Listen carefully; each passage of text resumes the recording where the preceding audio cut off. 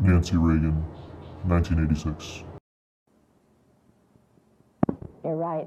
I do care. And I'm greatly concerned about the epidemic use of drugs by school-aged children. Sports figures, especially hockey players who are so respected by our young people, can help lead the way in our fight to defeat drug abuse. I'm so pleased that NHL players like Wayne Gretzky, Mike Bossy, Rod Langway have joined this effort. Together, we'll make a great team. And together, we'll win this. Sounds like the beginning to an interview. So. Hello, beautiful people. Welcome to Bro Taste This. When we break down wine, we talk about Luis's digestive issues and Juan's political issues. And I'm a great listener.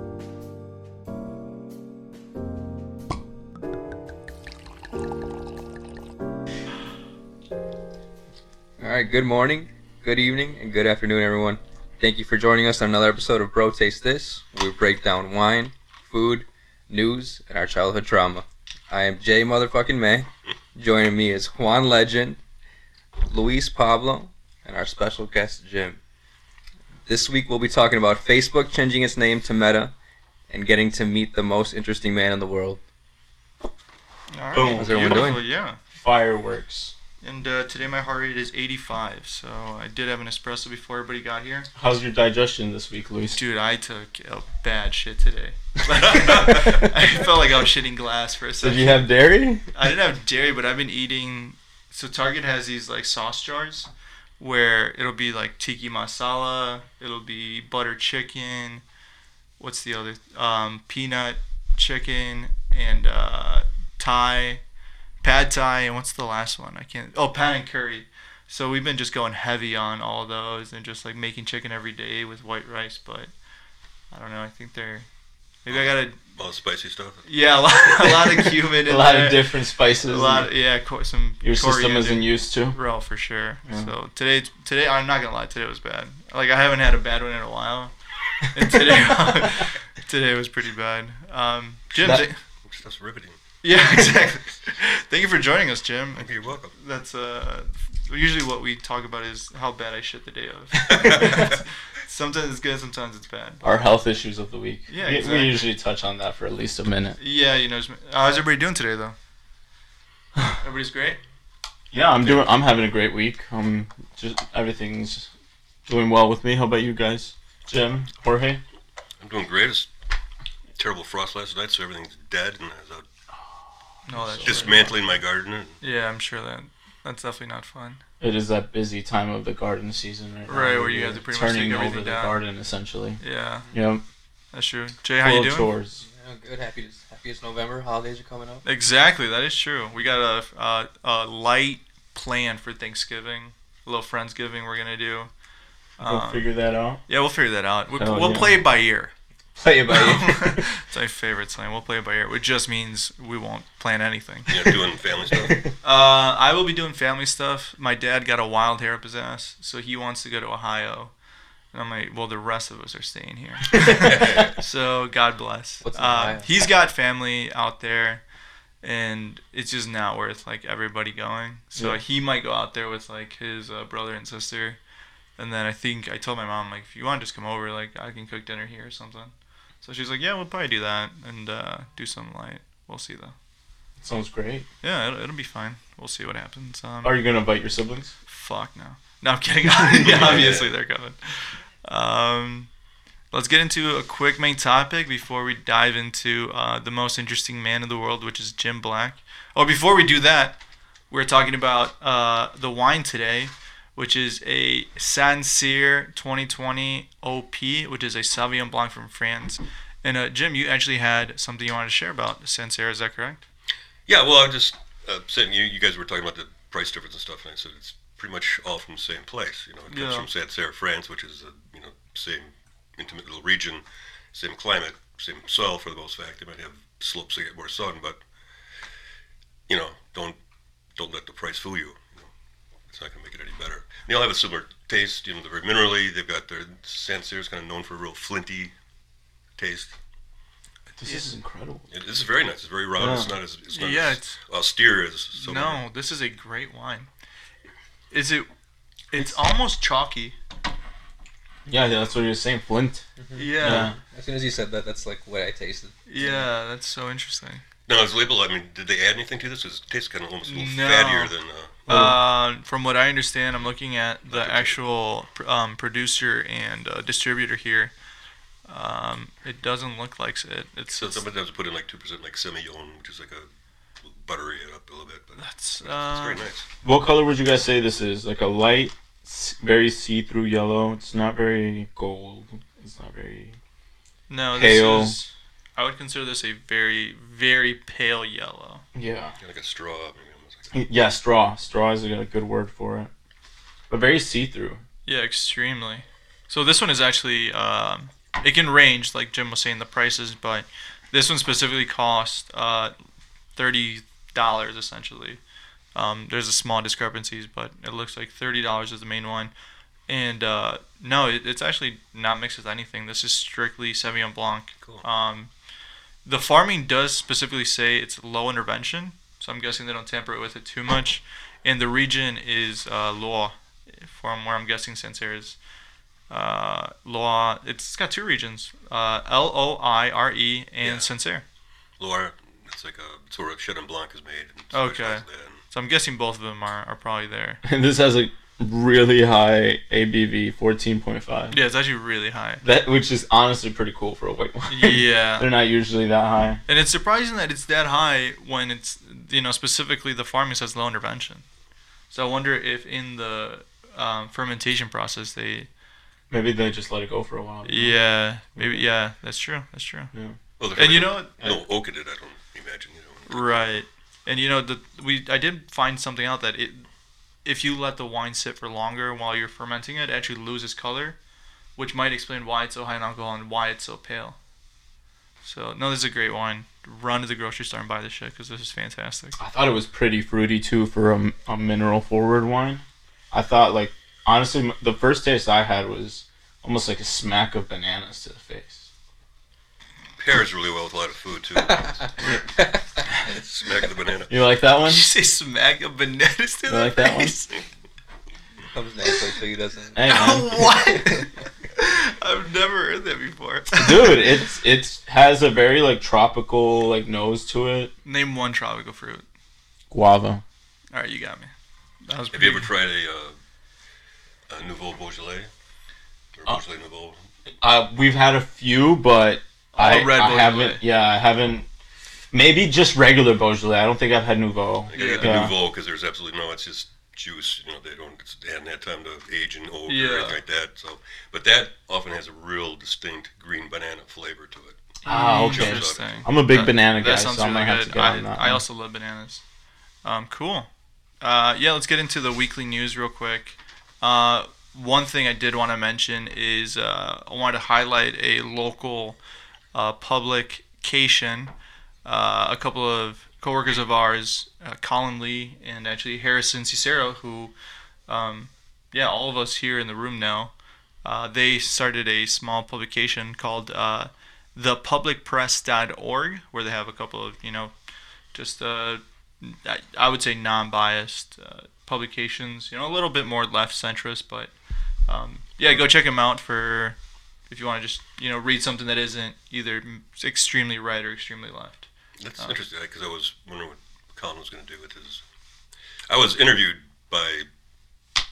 before he ever was accepted. Oh, really? Yeah. He interviewed you? Not him, but someone from the Public press. security. Oh, interesting. Okay. Quite a long, lengthy interview. Yeah. You're like, I hope Seems like a nice kid to me. I hope that's somewhere. Wait. Is Colin a Fed or something? He went to the military. Oh, okay. Yeah. So they were doing like a profile on him, and they came to you as well. Yeah, and I think he wanted to get into more Maybe like a intelligence. and yeah, stuff like that. intelligence So, officer, So stuff like that. and that's Yeah. what this was, intelligence officer security. So Yeah, no, that makes sense. Today's news is regarding Facebook.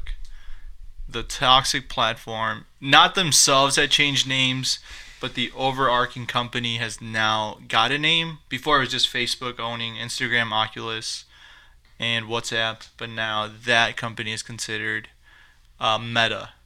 So this is a piece from Markets Business Insider. So it'll be linked in the description down below, as well as the publicpress.org. So while his billionaire peers are working on launching themselves into space, Zuckerberg has been working on something different. Facebook last week changed its name to Meta Platforms, and the stock has climbed more than 4% after the announcement last week. After it announced its name change, it's actually going to spend $10 billion on a metaverse-related investments, and the company has steadily been acquiring VR startups, and themselves have 10,000 employees, which is twice as many as the entirety of Twitter. God damn. And Employees. for the VR services alone. They literally already have a company or a workforce twice the size of Twitter, like Twice the working size on of a Twitter. little experiment for them. Correct. God damn, They have It's not an acquired. experiment. Yeah, you're right. So they acquired Oculus a couple years ago when they were first getting big. They tried to acquire Snapchat, and Snapchat decided turned down the offer. And Snapchat has actually grown exponentially as a company since then. And the other big thing was that Nike has announced they will be essentially will be selling Nike shoes to the platform itself. So you can then buy Nike shoes on the metaverse. And if you've have anybody seen any of the commercials for Meta? It's like this VR state simulation thing where What does VR stand for? VR stands for virtual reality. Oh, yeah. So you can put on the goggles, or even just like as a log in through your computer and live this virtual life through Facebook and attend meetings in space. Yeah. Whatever the fuck that means. And where you can like overly manipulate your room, right, or like the layout of where you are in the metaverse. Yeah. So instead of being like a Zoom meeting and you just have your screen blacked off, you can actually just create an avatar and then dress them up in the way that you want. So Snapchat has a very similar feature in Bitmoji, but now this is going to be like 3D. You can self-immerse yourself, and in my opinion, this is going to fucking kill everybody. This is scary as fuck. It's like you enter the Sims world. Yeah, essentially. This is literally that. This is the Sims, literally that. yeah. This is how we enter the Matrix, and then people will lose themselves into this. They're trying to make the Sims like a permanent reality. Yes. Because then people are just going to end up spending so much time on there. This is the fucking start of the Matrix. I swear to fucking God. Like, there is no way. People already spend so much time on their phone. What's that movie with the little? What's that movie with the little robot? iRobot? Wall-E? Wall-E. This is the start of Wall-E. This reminds me of Wall-E. Yeah. No, people are just going to lose them. Because people already spend hours on their phone. Every 30 seconds, people check their phone.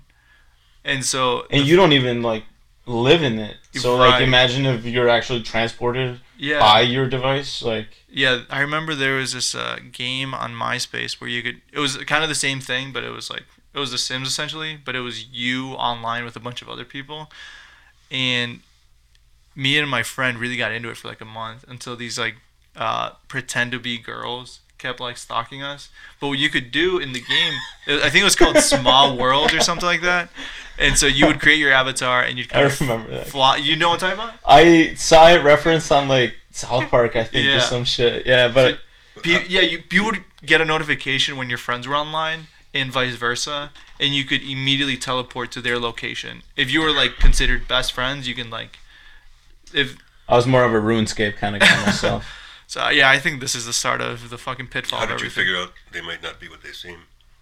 Because we were like teenagers and we're like, this is too good to be true.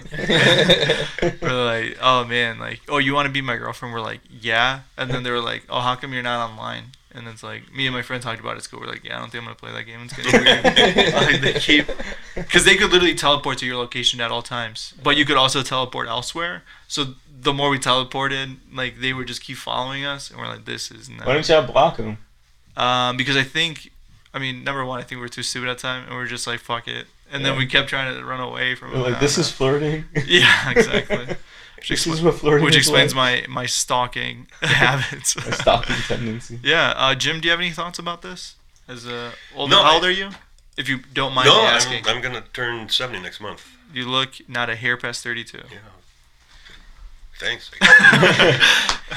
Yeah. No, I haven't really don't know that much about it. That's why I'm asking questions. Yeah. I don't even know what does Meta stand for. Meta doesn't stand for anything. I think it stands for the metaverse. No, It stands for metaverse, but like the meta just kind of it's like an umbrella term. yeah, it's an almost like umbrella Alphabet thing. and Google. Yeah, essentially. Because Google goes, the overarching company for Google is Alphabet. Yeah, YouTube owns. Does Yeah. it have a? I saw something on Zoned by Facebook. Alphabet. Somebody showed me, but it had does it have a symbol on it, like Mhm. infinity? Yes, it's like an infinity that looks more like an M. So the Merriam-Webster definition of meta is showing or suggesting an explicit awareness of itself or oneself, and cleverly self-referential, which, in my opinion, are they self-referencing themselves as like a terrible company? Like, is that what's going on with this? Like, as a company that promotes hate and hate speech? I did have one question for you though, Jim. What effects have you noticed that companies like Facebook or social media in general have had, like, around you, whether that be youth or adults? Like, have you noticed any particular trends that it may carry out or It's push? become so toxic. Yeah. Over the last couple of years, especially with the elections and stuff, and then there's Yeah. just like every idiot can, without Right. knowing anything, can say anything they want, or the trolls and it's just It's not- taken at face value. It's like a fun, Wild yeah. West right now, a little bit. Yeah, I think this will probably only make it worse, because people are going to be just so much more engaged. Yeah, You know? you're gonna be. It's gonna replace like video games for a shit ton of people. Yeah. Yeah, and the big thing too is like people are going to have their safe space and have some like almost like their home, and someone random is going to be able to get in there and just like hate speech. Be like, you fucking suck, you know? So it's almost like someone walking into this apartment and being like, hey, fuck you, all of you are wrong. Stupid libtard. Yeah, exactly. Exactly. So I think that's going to happen more and more. And yeah, I mean, it's. I don't think it'll go bad until the point where you can actually feel stuff like Like feeling physically? Physically, that's when it's a whole different thing. Like, Like, I kind of feel- like Ready Player. This is the start of Ready Player One. Yeah. But I feel like if anything before then, it's just not. I mean, it's just not going to be that bad. serious. You feel traumatic. like if it's not if it's not very, tangible. 'Cause like- they still have to come back to real life Yeah. and feel things. Right. Like you, but once it gets to that point where you can feel stuff in there, then that's the point Okay. where it should be. Right. Hey, you think it has to feel like a little bit real and stimulating, Yeah, it's gotta like be very stimulating. stimulating. Yeah. Well, it's should like be when. Yeah, that's a good point. I was gonna say I think the main issue that I see or foresee is like a sort of like a pay to play model to an extreme. I don't think it Like- will. I mean, obviously, like Like- they will have something on there where it's like if you pay $5 a month, you're gonna get like the space room that looks cool, Yeah. as opposed to like the garden. Like I can see that being. But everyone's be wearing You don't have to. gear and stuff. You can to be fully immersed, but what I'm guessing is they're gonna have that option where it's like, hey, if you buy the Oculus set, which is a VR headset that they own the company. I'm guessing they'll be like, if you buy this, you get access to like these 30 exclusive rooms, and if like you just log in through your computer like you're playing a video game, you can probably just have access to regular shit. Because, I mean, that's what I'm guessing. Because what they're gonna want is people on the platform no matter what.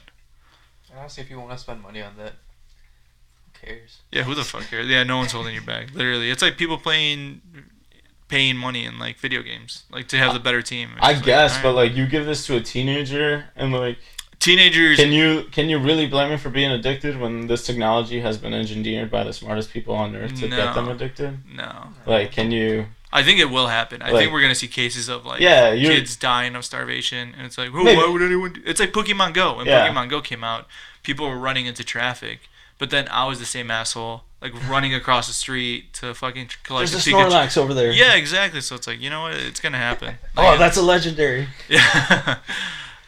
My final question before we move on is, will this help Facebook escape its dark past? Because very recently, Frances Hauger came out and essentially said that Facebook only cares about its profit and bottom not line. its safety and anything else. And this kind of feels like it's trying to.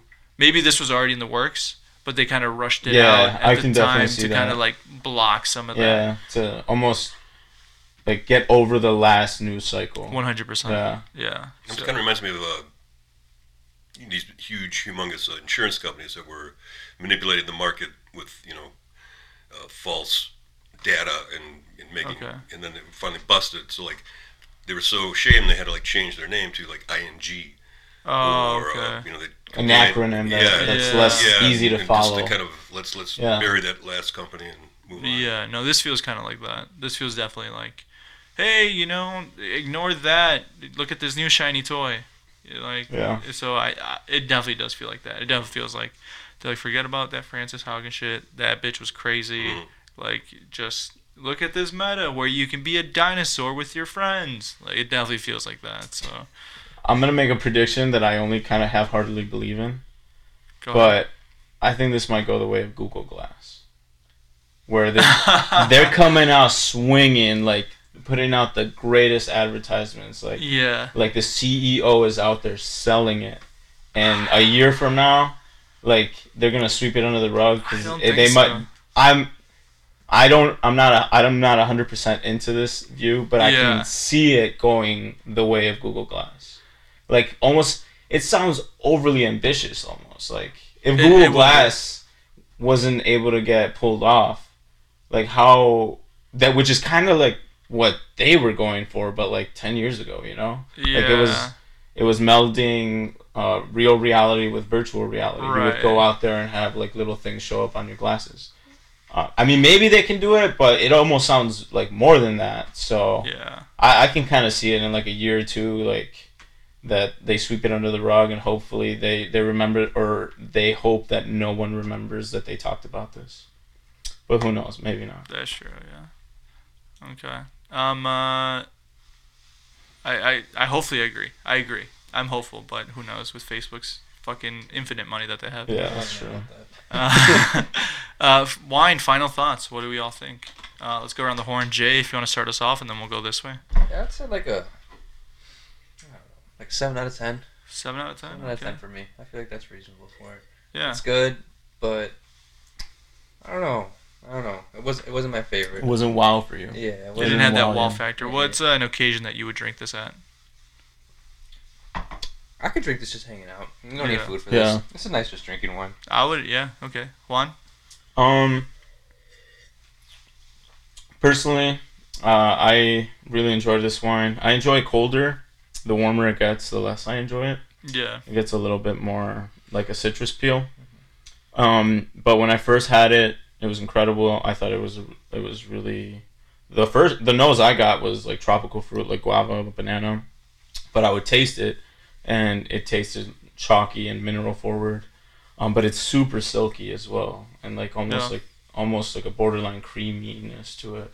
So it's really enjoyable. I really like this one. I would have it as an everyday drinking wine, but I could also low key have this with like a mild tasting whitefish. Interesting. That would be like a good food that I can see myself pairing this with, or like a lemon sauce, or a lemon sauce with chicken piccata, something like that. Yeah. Jim, thoughts about the wine? I really like it. You were right with it. Almost has a little creaminess to the texture. I like the texture. It's a little bit more fuller than other Sancerres I've had, which are usually a little bit more austere. And you've got the flavor. But what's great about Sancerre, it's perfect for seafood. It's perfect for shellfish, especially. Yeah. And when you drink something like Sancerre, something that's really austere like that, you have a scallop in there. Also, and that tastes like a buttery Chardonnay. Almost, Yeah. it's just like it's changed. I mean, that's the fun of food and wine together if they're correctly paired.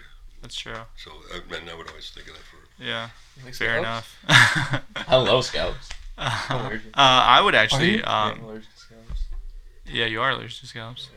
I don't think I would enjoy food with this. I think I enjoy the wine so much that I would want to enjoy it on its own, maybe Yeah. for like an appetizer, like a very light, maybe bruschetta, or something along those lines, like a caprese or something. But then enjoy something a little bit bigger. like with wine, with food actually. So Ladies and gentlemen, the introduction of the most interesting man in the world, Jim Black. Ireland, North Ireland, Scotland, Netherlands, all North and Central America except for Salvador for some reason, where I would have been put on a meat hook, as he would say, and fed my testicles. Peru, Ecuador, Chile, and Bolivia. Oh yes, and Puerto Rico. As for writing goes, he also loves writing poetry. In grade school, started doing homework, earning written assignments and poems instead of essays. Started publishing individual poems in college. In NYC, started doing freelance journalistic pieces about Central America, conflicts for lefty Republicans that were Publications. publications, excuse me, that were distributed nationally at the time. Wrote a couple pieces from Costa Rica and Nicaragua, but realized was too biased and Why pretend to be objective? right. Got a job at the Casa de Gobierno, actually placed there by a good friend of his, who was in the military at the time, to monitor what the North American media was saying about Nicaragua and Central America, which dominated the news during those years. He had access to the news services and controlled 2 huge satellite dishes for the TV media. After the Sandinista electoral defeat in 90,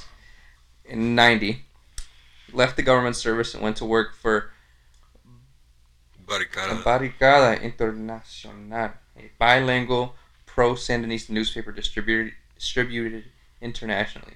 Post-war, Nicaragua was chaotic and a little bit depressing. I eventually got tired of looking over his shoulder and was no longer willing to risk anything. So he dragged his heartbroken ass back home and worked to get his son out of there. Started bartending again and to keep sane. Started writing personal essays for the Walworth County publication called The Week. When they were bought out by CSI Publications, took the editor with them who asked to keep writing for him. Dan Pluchek was his editor for over 20 years until he left print media for TV in Madison. So let's all give Jim a proper Some introduction. fireworks. Exactly. That was beautiful. Immediately, I have, of course, a couple questions, but is there anything you'd like to add? I mean, I know there's a couple of days since you've written that. No, I haven't been to any other country since then. Okay. It's just the last couple of days. Yeah, and this will be very free. Obviously, we'll focus on some of the stuff that happened while you were in Central America. I guess what the segment that is once I started traveling, the more I started getting educated, and especially once I took my trip to Peru, where I probably 5 months down there. Just as doing the Gringo Trail as they saw, but that really kind of was one of the things that changed my mind about things. I started thinking about things. Okay. That and the Chilean overthrow of Salvador Allende just blew my mind, and after that I was turned. The original 9/11. The original 9/11. Could you elaborate? The overthrow of Salvador Allende, who was like a Bernie-like figure in Chile, right? He was the first democratically elected president that Chile had ever had. And Yeah. He happened to be a socialist, and Yeah. not a socialist. Well, at that time you had IT&T down there and copper mines and all the, everything that means up here to big businesses. So they tried for 3 years to intervene and get him overthrown. They would finance strikes. They would do everything to bring that country down and get him out of there, and nothing worked because people believed in him. And finally they came in with airplanes and bombed the palace that he was in and killed him. Who did? Well, the U.S. backed. Well, it was the U.S. Fuck. Yeah. They may have been Chilean pilots, but Mm-hmm. in the meantime, that was a time when they rounded up every intellectual, every religious figure. They took them all out in a stadium. I mean, they massacred like 10,000 people over the next year. So just to wipe out, you don't want any. And I've worked with some of those refugees since after that in New York City, getting them readjusted or released from prison. And the characters that he's talking about, like Pinochet, the general, and his economists, Milton Friedman and them, they literally studied at the Chicago School of Economics. They are like the originators of what we in the West live with today as like our modern economy of like outsourcing jobs and CEOs like should get paid everything. Like neoliberalism quite literally started with Milton Friedman and the Chicago School of Economics, and they used Chile as like their first experiments with it. Like they essentially gave Milton Friedman like free reins of the Chilean economy, and were like, figure out what works here and what doesn't, and then we'll expropriate that knowledge onto other countries. Interesting. But that's like some of the origins of neoliberalism. What would you say media was being? What would you say the American media was portraying Central America as at the time? And by at the time, I mean like the late 70s, early 80s. Oh, yeah. It was always evening news. It was always about Central America because there was a lot of stuff going on there. There was El Salvadoran Revolution. That was underway. In '79, the Sandinistas walked in to claim Nicaragua. Somoza, left on a plane later to meet up with his justified death in Uruguay with a bazooka. And so they covered all that. But what really pissed me off when I got back to the States, was like infuriating me, it got more active, is that they'd have, in the evening news, they'd portray it as the East-West. They'd have a hammer and sickle flag, and they'd have the U.S. flag in the corners of the news desk. They would portray it as like a Cold War thing, right? Yeah. And that was Reagan's whole thing. Yeah. When Carter came in briefly in '80 after the Senate was there, he agreed to work with them and be friendly but once, but that was '80. So I think Reagan came in '80 after that election, and he was talking about the Nicaraguans would be marching up the Isthmus of Panama. I mean, they didn't have a pot to piss in. They didn't. Right. Yeah, it was a total. But the domino theory. Right. Like if we let this fall, then they're all going to fall to communism. And it wasn't about that. It was about people trying to survive. And ultimately under brutal, oppressive regimes. Right. A lot of this felt like it came trying to erase the memory of Vietnam, and trying to depict America themselves as like the dragon slayer, the anti-Soviet, and like you said, they were saying like the Nicaraguans were going to come through and essentially put communism all throughout. Spread communism like a virus all over the continent. It was a cancer that was going to spread to everyone, and you couldn't stop it. That makes no fucking sense to me. It didn't, man. If you've ever been to those countries, you don't make no sense. Right. Yeah. Nicaragua itself only had 3 million people at the time, and their capital income was only $730 per year. And they were not only a third world country, but they were considered a third world poverty. So when the Sandinistas started to come through and actually revolutionizing everything, and please correct me if I'm wrong on any of this, they kind of some of them saw that as a good thing because they were taking back their land, and a lot of the middle class too did not actually like them at all. Yeah, well, a lot of the rich landowners abandoned the country right away. Yeah. And they took all the money with them and emptied the banks, of course. So the Sandinistas had nothing to work with. Yeah. I mean, nothing. But what they were able to do, which really caught my attention, made me want to go down there, because I got tired of lefty politics up in New York City, believe me, and it's like this politically correct stuff. And so, for example, they brought in, reintroduced breastfeeding. They had one of the highest infant mortality rates in all of Central America. Jesus. Did that have to do with the baby formula thing? Yes. Because Nestle's, all those companies had come in and went and told me you have to have baby formula. Yeah, I was recently exposed to this about how Nestle, quite literally all over the global south, like in poorer countries, they would go and gift baby formula to doctors and hospitals and make them give it out when the women first had their babies.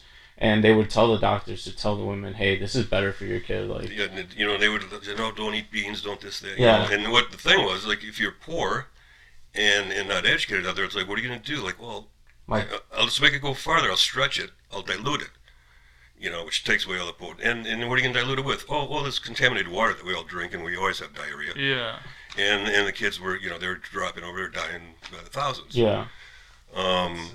They were like spreading out a jar that would be used for a week, and dilute that for sometimes 3 weeks, or like 4 weeks, sometimes 2 weeks. Yeah. And they had done such a good job of the propaganda. Women really thought like like breast milk. They told us like that's not good for them. We don't. Yeah. We want. So When in they reality, had to that's start the from best. scratch, and they had like posters up, drawings, childlike drawings of a mother breastfeeding and stuff, and they really had to work hard to get back at it. In the meantime, the World Health Organization, they put up a vote to condemn Nestle or any of those companies for introducing baby formula to underdeveloped countries.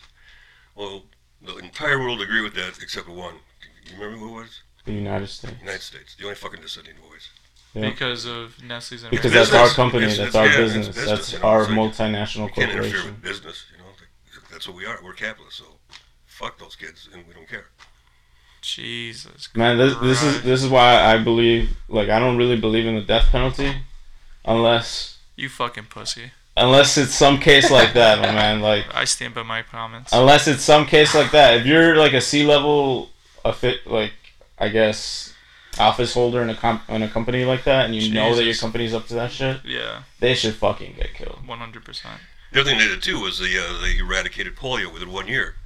It was simple. The World Health Organization always gave money for vaccines. Well, guess what? Samosa fucking pocketed all that money, so it never made its way to the people. They never got Jesus. polio was a huge. You said Samosa did, right? Samosa. And then Samosa is actually, just to give some...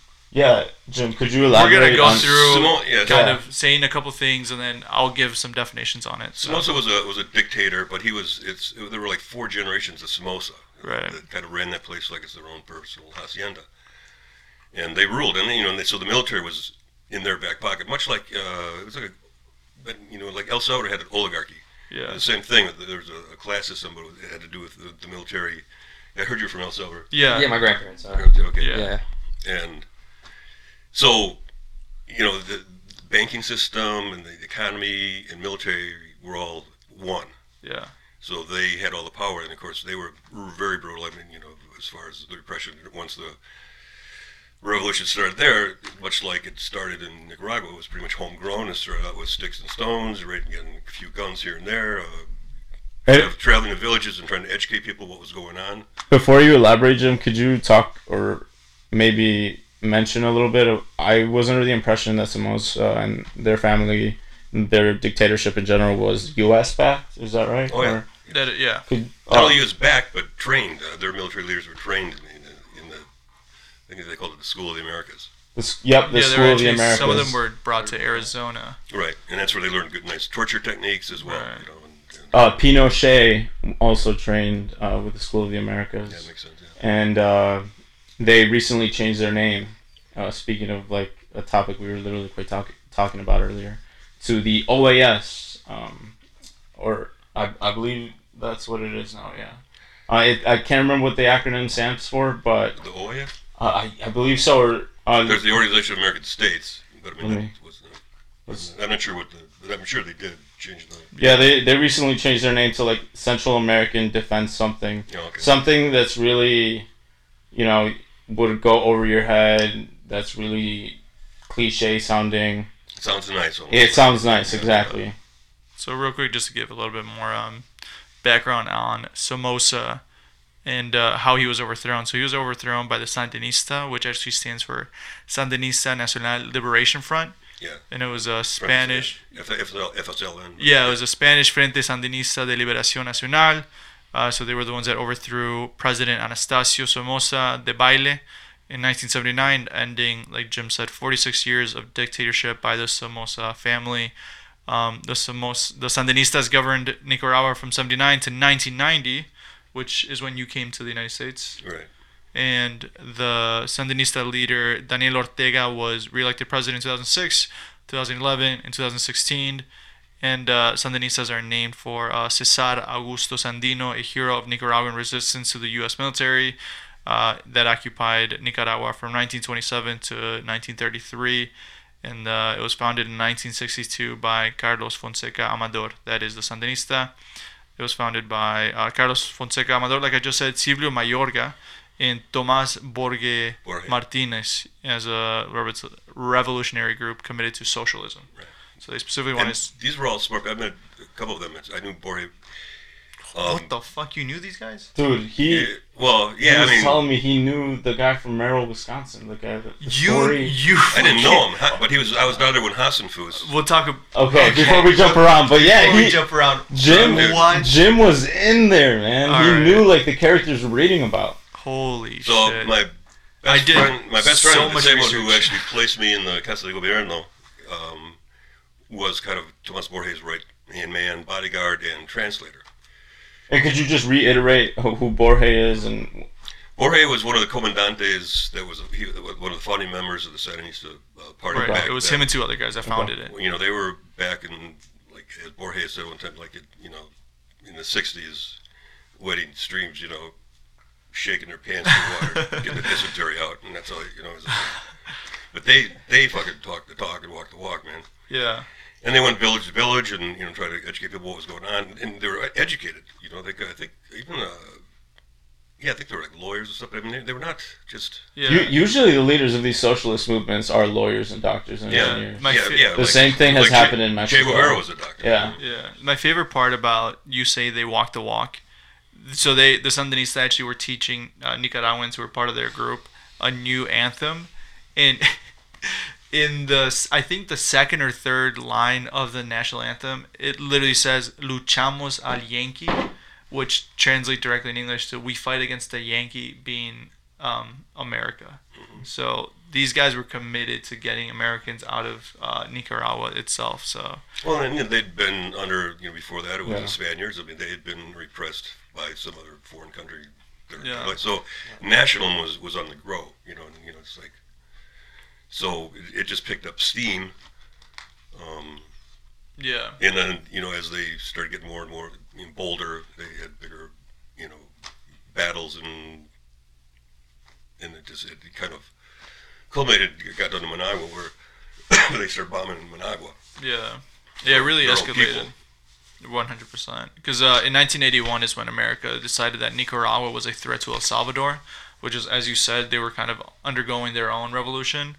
And there's quotes of, if we don't fight them in Nicaragua or Honduras, they'll end up in Kansas. Yeah, Yeah. Come on, really.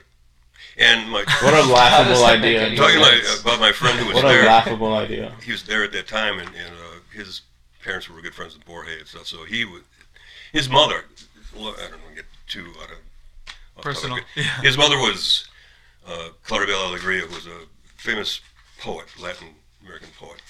She was actually born in El Salvador, but she was raised in Nicaragua. But always identified as being Salvadoran.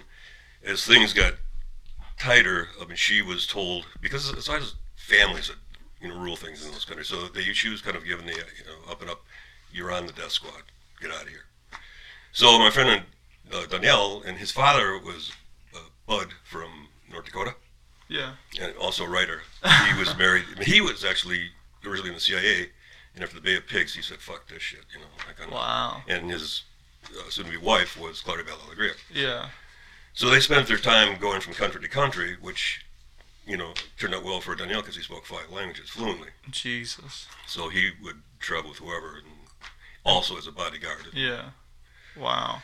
But I learned a lot from him, from the inside stuff of what was going on. And Yeah. Well, as you said, the CIA, was involved in the Bay of Pigs because in November 16, 1981 is when America announced war by proxy against the Sandinista. So by proxy doesn't mean that American lives were at stake. They were just teaching other Nicaraguans how to fight their own Nicaraguans. And the CIA was... They were essentially inciting civil war. Right. So they would develop paramilitary force against the Sandinista. And the big thing, too, is that Washington called it a low-intensity warfare, which ended up just prolonging it longer and longer and longer and longer. And it went on for years and years. And they took... The Contra leaders were elected from within the U.S., and they took Nicaraguan exiles that were residing in Miami at the time. They taught in PR relations. So the leader of the PR press, the press relationships and personal relations, were told specifically what to say during interviews. So when they were being asked, there's a great video that I'll link down below of PBS, made a whole documentary on it during the 80s. But they were told specifically, what are you going to say if you're asked, is America backing you? You say, what? And the guy literally goes, well, yeah, they're the one giving us money. They're like, no, you don't say that. You say it's private money. And they're like, okay, what do you say if they ask you, have you made contact with Americans? And he goes, yeah, I say I'll speak to them every day. And he goes, no. You say you've never spoken to anyone from America. And so he's like, after a while, he's like, you know, everything They were coaching him to lie. Contradict himself, you know. And conversely, when those same reporters would ask campesinos in the country who were military or senis or everyone was militia at that time too. I mean, if you want to, they give you a gun to defend yourself. Yeah. And they would, of course, all the reporters would go, "Are you communist?" And he goes, I don't know if I'm communist, whatever. You know, I'm trying to protect my land. You know? Yeah. They really didn't. They were like they're very simple because they're just so. They were so fucking poor. Yeah. Like incredible. I mean, think about $700 a year that these people would see, and they had nothing. And you see some of these Contras bombing and killing people that were just like hacienda, like they were farmers, and they would just come. And these were kids that they didn't know what they were doing, but they were like, oh, they were taught by Americans, you're fighting the enemy. Like, they want to take your land, they want to do this and that. And they would come to villages and just kill entire families in front of each other. And then what they would do to, like, all the projects that the Sandinistas tried, like healthcare centers and schools, they could either build, you know, they targeted those. I was telling him on the way over here, like, coffee harvest, too, which is, a big Nicaraguan export. And also, the Nicaraguans, like, the leadership didn't know exactly at first what they did. They said they kind of got together when they marched into Managua, and they're like, all right, what do we do now? Yeah. You're a farmer. You're Ministry of Agriculture. Yeah. You were a teacher. You're the Ministry of Education. You know, and that's all it was. Jesus. They figured it out on the fly. They did, and then they figured like what their first music was is like, okay, cotton. We got all this freaking cotton. Yeah. You know, people need to eat. We're going to tear up that cotton. We're going to plant beans, you know? Yeah. God. Well, you know, with that cotton, the price that they could have got in the market, they could have bought all the beans that they wanted. Yeah, they just weren't intelligent. They didn't know, you know, and they learned on the fly too. But they admitted it. So. Yeah. Now, Americans were kind of doing it on the fly as well because the CIA was actually, Congress bought the whole story that the CIA was essentially making at the time of telling Nicaraguans to lie. And they provided $80 million annually of training and military aid. And this is essentially for them to go into, I believe it was Honduras at the time. And it was essentially a practice session for them to then invade Nicaragua. So they were like, all right, we'll go to Honduras. And they were doing these fucking crazy military experiments and practice sessions where they were just bombing entire desert fields and like training. And it is so sad because you see a 16-year-old with a gun, and then behind him in the same training session, this old man who's like stumbling behind him, like carrying a fake musket, and he's like pretending to shoot, hoping to hide in the group. Right, and he's like, they're doing all these experiments and like practice sessions. You're like, this is not gonna end well. Like, and it just didn't make sense. So, I had to sort about that too. Like Jalapa was a town that was on the border of Honduras. As a matter of fact, a little kind of peninsula of Nicaragua went up into Honduras, so they're easily surrounded by Contras all the time. Yeah, and in Honduras in 1983, every man above the age of 16 was subject to a draft, which is just fucking crazy. I mean, a 16-year-old is fighting his own people. Yeah, it was. Yeah, I mean that was the tragedy because it literally could be brother against brother. It was like it wasn't a civil war. I mean, they just instilled a civil war, and even after everything went down and the U.S. kind of started backing out of everything, they still provided $23 million in quote-unquote humanitarian aid, whatever the fuck that means, which is they still gave them guns and everything. They already had the training. Yeah, they were giving them money for more guns. One of the, you know, speaking of what the development of the media had in that, what kind of changed things too, I think, is on TV, there was an American reporter for, I think, ABC, I think he was, and literally he was taken out of his car and on filmed, laid down and assassinated. They just put a bullet in his head. And that they showed that. And that was when all of a sudden everyone had to shut up. Was that Greg Webb? I can't remember the name. I'd recognize the name if I heard it. I think I was reading about a journalist who suffered a really gruesome death that seem to be really notable. But yeah, they killed him right in front of everyone, and all the cameras and all the U.S. I mean, there were other reporters there. They just and so that's when then they started backing off, like essentially lying. Then they started going more it's like a covert, humanitarian effort or something like that. They couldn't dress it up anymore after they saw the reality that public opinion had started to sway in the United States, against this intervention. So, and then there's lots of growing movement in the United States against involvement in Central America. I mean, that's what I was in New York City. We had like 2 national demonstrations in Washington D.C. and they were big. It just fascinates me that they were lying the whole time, and like people were eating it up, like just full on, just like let's fucking get them, boys. Mm-hmm. Just because after the tragedy that was Vietnam and the unsuccessfulness that was, like people were just like, we got to fight the hammer and sickle, we got to fight these communists. When you see these videos of fucking. And that's what all the politics around these national demonstrations were, man. They would go on for weeks about. They'd have their consignias, the main thing is no U.S. intervention. And then there was a big debate over no more Vietnams. And then people said, Vietnam was actually kind of a heroic struggle for the Vietnamese people. They all right, no more Vietnam wars. Okay. Howdy. You want to join us for a quick second? A very interesting fact I found throughout this whole ordeal was Eugene H. Hasenfuss from Marinette, Wisconsin. Merrill. From just what an ally to the country. Was flying over Nicaragua providing... this is after they had said they pulled out and were no longer providing shit. Congressman had forbade any type of assistance going to the Contras. Yeah. So that's when Oliver North came in. He was behind that flight as well. They were operating out of El Salvador Air Base. And they were flying over Nicaragua. The plane was shut down. A pilot and 2 other people were killed. This Wisconsinite was the only one that survived. Hell yeah. And this was tough over here. Yeah, this was in 1986. He was then sentenced to 30 years in prison for terrorism and other charges, but was pardoned in that same year. And the statements of admission he made to the Sandinista government resulted in a controversy in the U.S. government after the Reagan administration denied any connection to him. Yep. Interesting. And they were like, we don't fucking know that guy. We're like, Hasenfuss? Who? Yeah. What'd you call him? Yeah.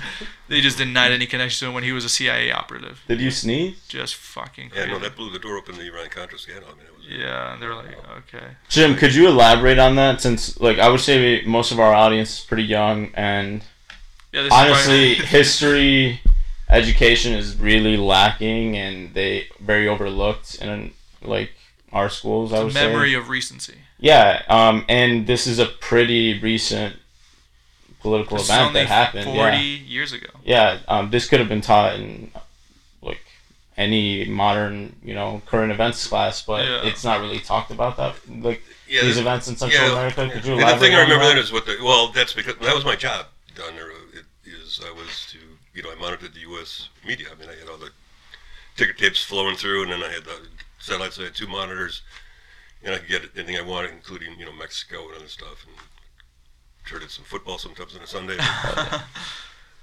But what was being said was it was just.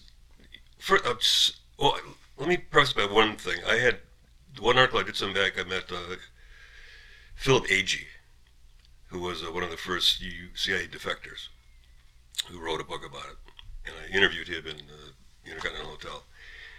And he told me, well, this is the stuff we would do. We would pay a journalist, to use his name, and then we would put our article in there with the promise of giving them, a favor down the road. Yeah. So at that time, they put stuff in writing about Cuba was in Angola, and they talk about Cuban soldiers raping Angolan women and stuff, and it's pretty much about the Nicaraguans too. They just make this stuff up. Yeah.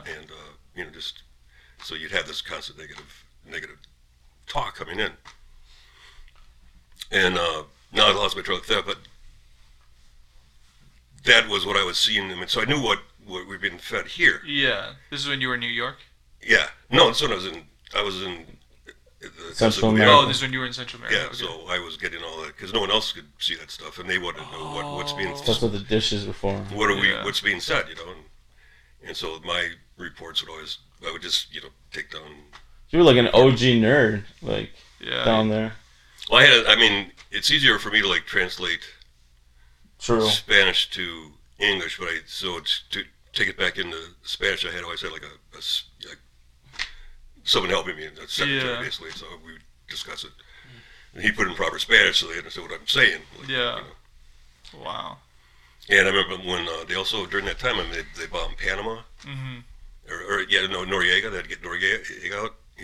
Noriega was a CIA operative. Yeah. And he was a strong man too. And we called him Cara de Pina because he's pockmarked faced and stuff. But he got to be too much. He was always sharing, had his sword up and he was, spotting off against the United States. And we always like, this guy's got something on the CIA. He's got to, like, why are they just off this guy? Yeah. No, that makes sense. Well, eventually they went down there, and then as far as they didn't really need an excuse. They made up something like, oh, there were some U.S. citizens who were, I don't know, harassed or whatever. Jesus.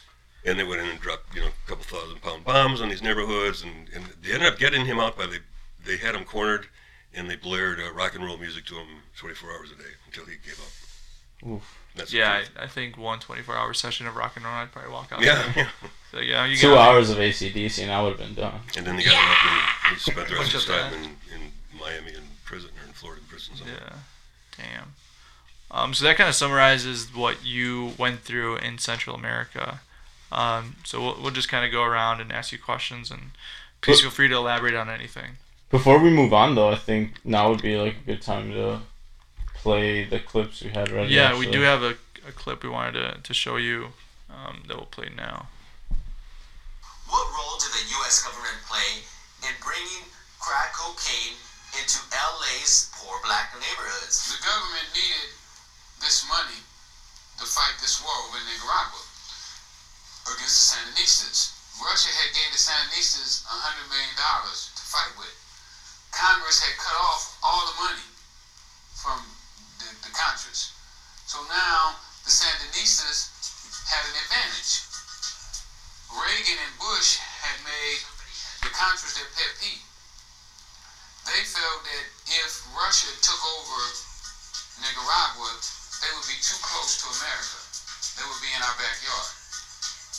I believe that they felt it was more valuable to sacrifice a particular sector of America and a race of people in America in order to save the whole country. So they let these guys open up pipelines. Danilo Blandon, Norman Nessus, and the rest of the crew that worked with the Nicaragua connection. Because I knew about 10 or 15 different Nicaraguans that was all inside of this, Contra organization that was selling drugs. So by them allowing these guys, or basically turning a blind eye, because I don't think the government necessarily gave them the drugs or whatnot, but in a sense they sanctioned it because they turned a blind eye. They knew that these guys were selling drugs, but they did absolutely nothing about it. I also believe that had they not let these guys sell drugs, it's possible that I would have never become a drug dealer. So that just goes into more of the "Don't Do Drugs" by Nancy Reagan.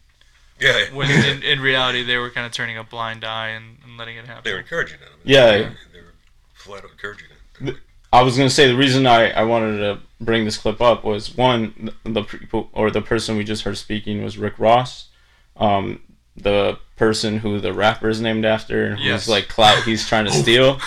But essentially, Rick Ross was a mid to low level drug dealer that got co-opted or tricked by the CIA into getting really cheap, to him, right? Nicaraguan cocaine that was then turned into crack onto the streets of LA.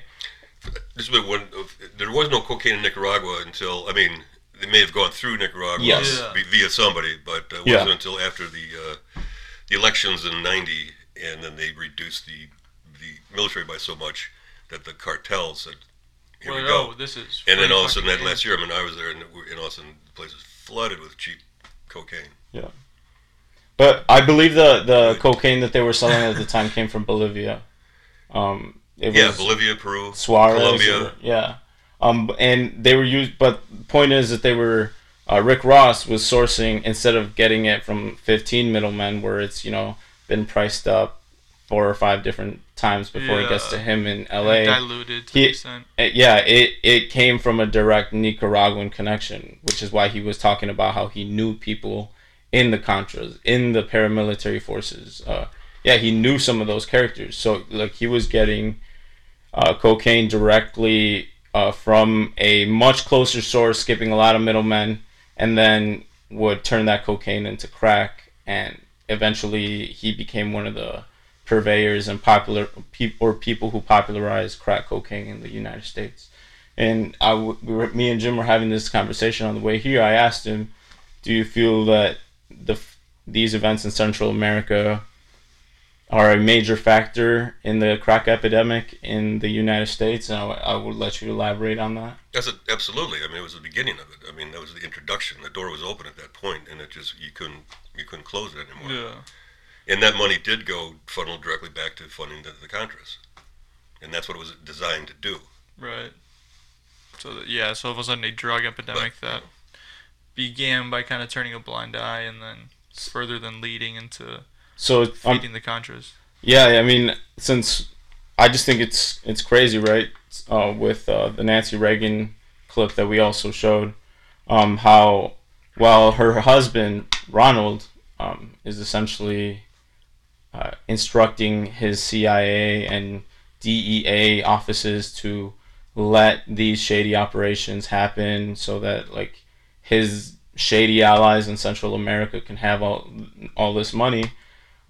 He was instructing his wife and Congress to essentially impose stricter punishments on anybody who got caught with crack cocaine instead of cocaine. So while anybody who got caught with crack might face a sentence that's like 3 or 4 times longer than anybody who got caught with cocaine, which is, in my opinion, feels like they knew that they were targeting certain communities.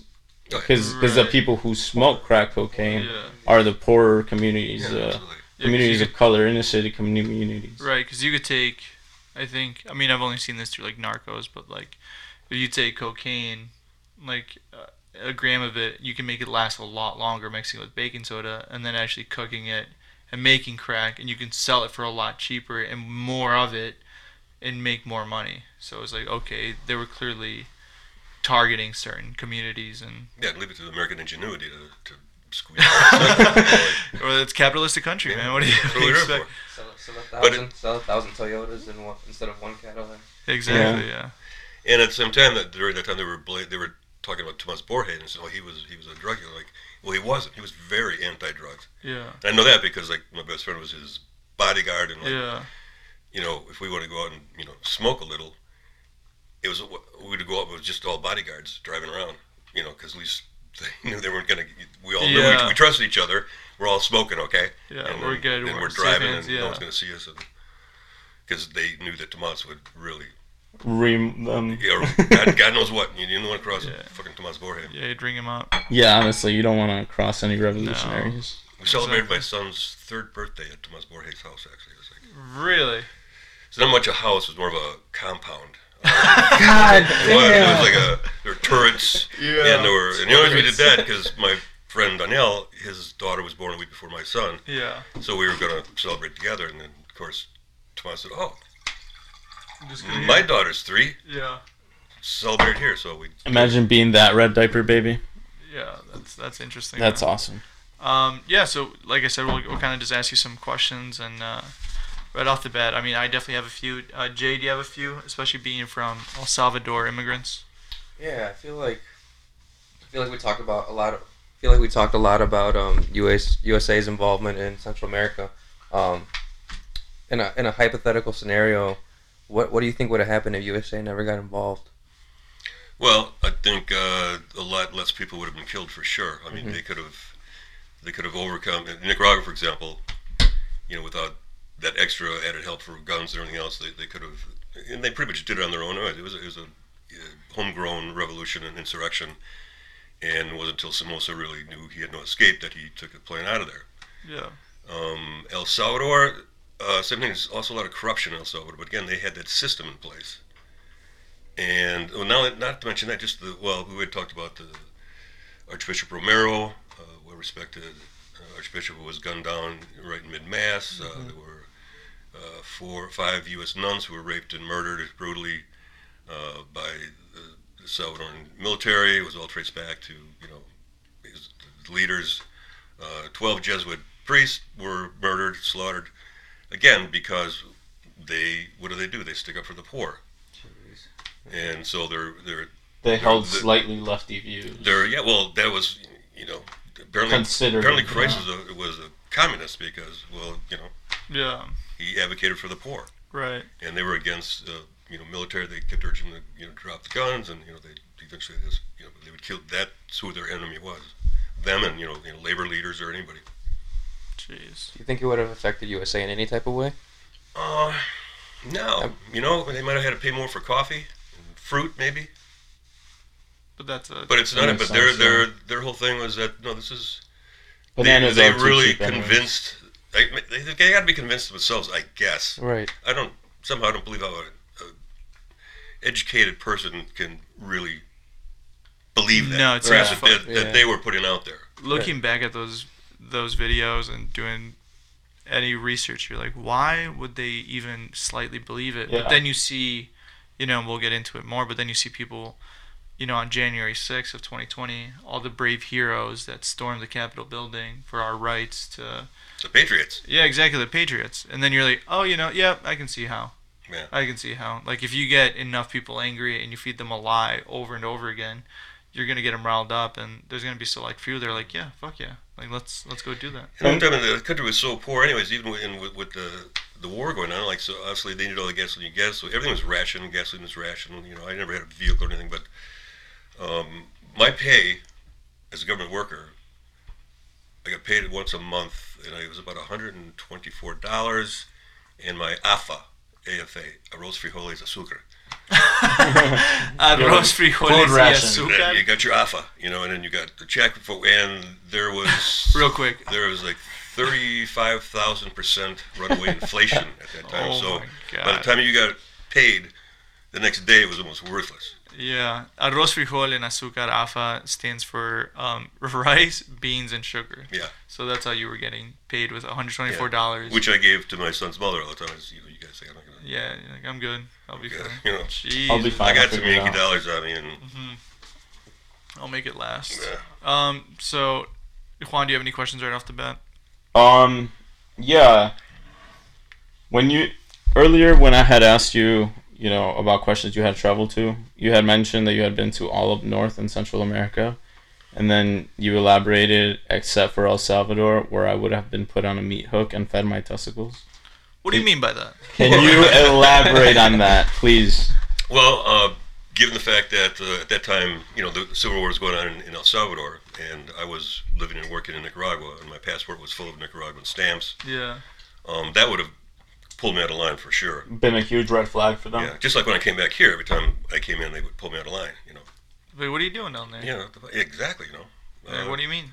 I'm a tourist. My hands up against the wall. They're frisking me, and they're going, Jesus, I'm kind of nervous. Like, your heart's beating fast. I said, well, Jesus, fuck, wouldn't you? I'm up against, just... I'm up against the wall. My pants are off.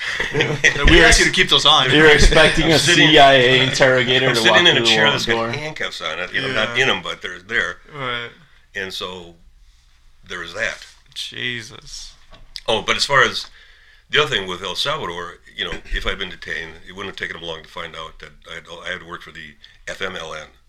Yeah, the Sundays. No, that's FSLN. Oh, so what's the FMLN? That was the Revolutionary Party of El Salvador. You worked for them as well? I did. I thought you said you hadn't been there, so you worked for them outside of the country? In New York City, because we had refugees from El Salvador. That we had them hiding out in churches. That's what the sanctuary movement was all about. That's how it started. And these are similar refugees that George's grandparents essentially were, right? Because they ended up leaving the country around that time. They left around 82. Yeah. Moved to New York, actually. Yeah. They grew up in Hempstead, New York. Yeah. That's where they ended up going. Yeah. And so, I did things like... Damn, that's powerful. I'm sorry, that's eerie.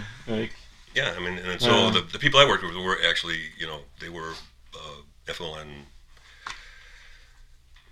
See, man, this is why I feel powerfully about these members, issues. you know. Yeah. So Like, this is some real life shit. Like, this No, touches real 100%. people and real communities. Yeah. And so many times, like, these issues are just, like, seen as, like, a debate topic. No, this Like, is no debate. This is it. Like, just being informative of things that definitely did happen that no one fucking knows about. yeah, that people are, or that are essentially erased from, like, the common zeitgeist for a reason.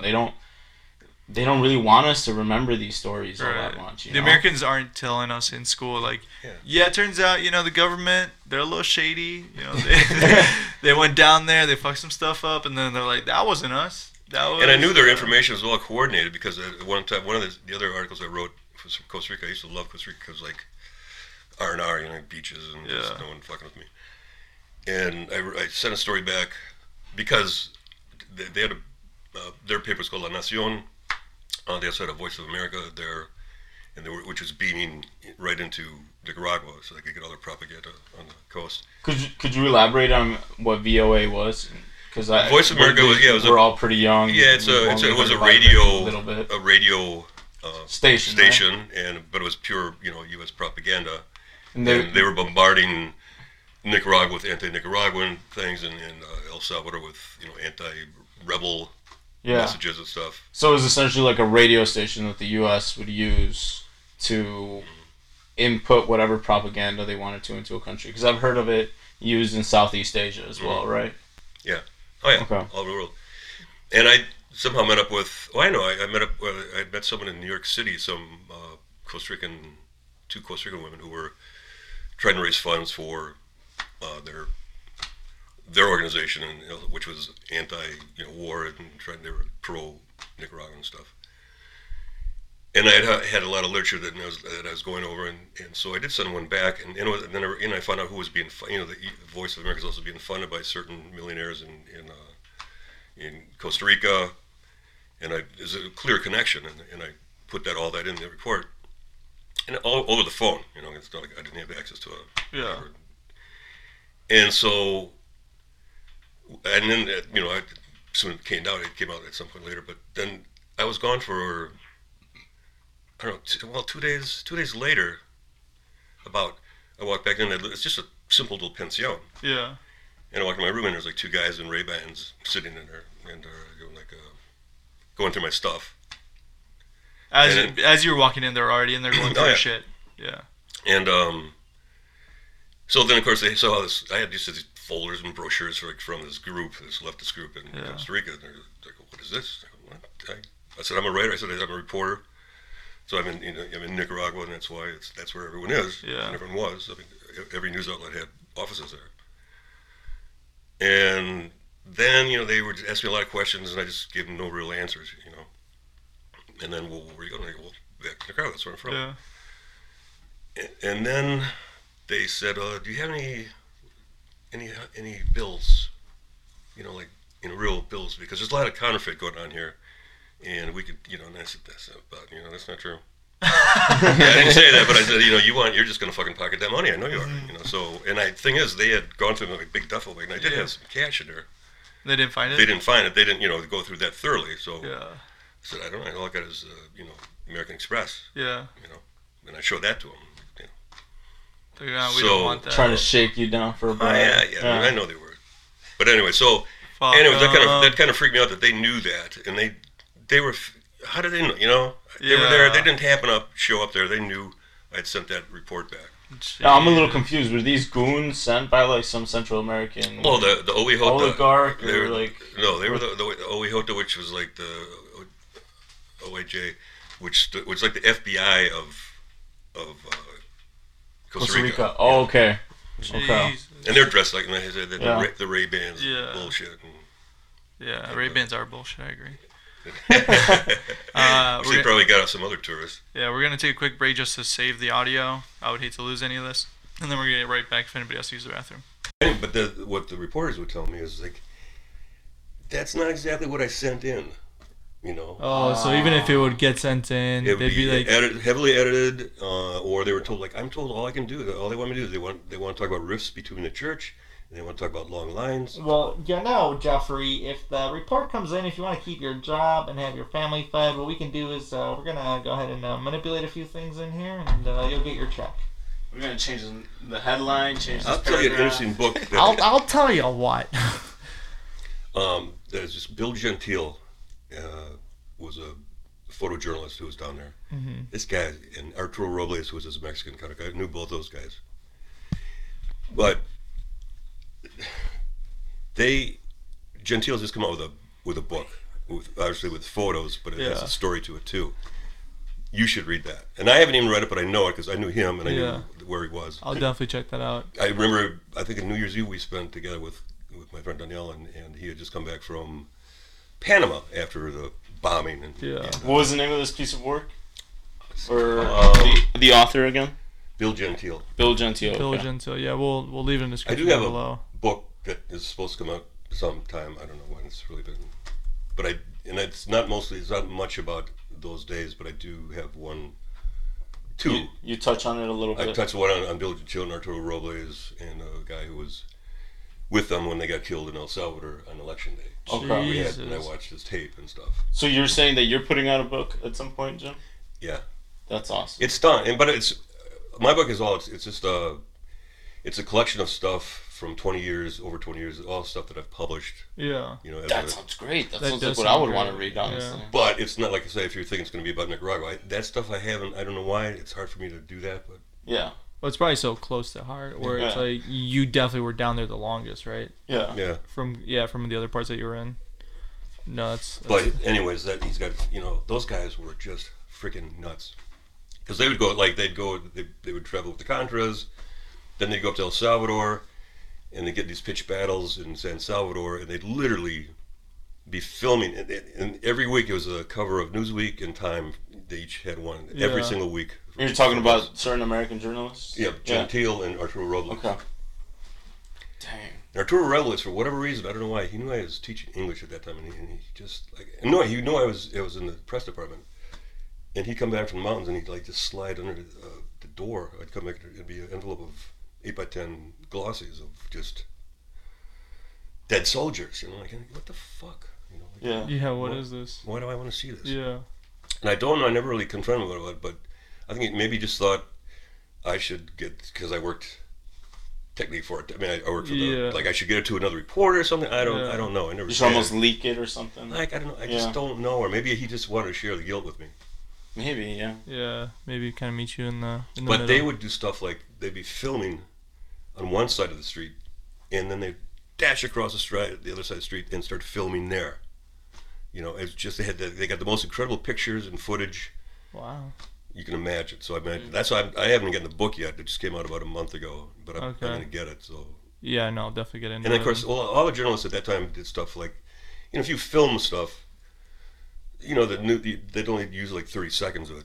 Yeah. And they pay well for it. The networks would. But then they had all this stuff, so they just didn't go anywhere. We'd sit around, and and they'd have somebody from who was from Station Lebanon would send over military strikes against Lebanon, and they'd set up the music.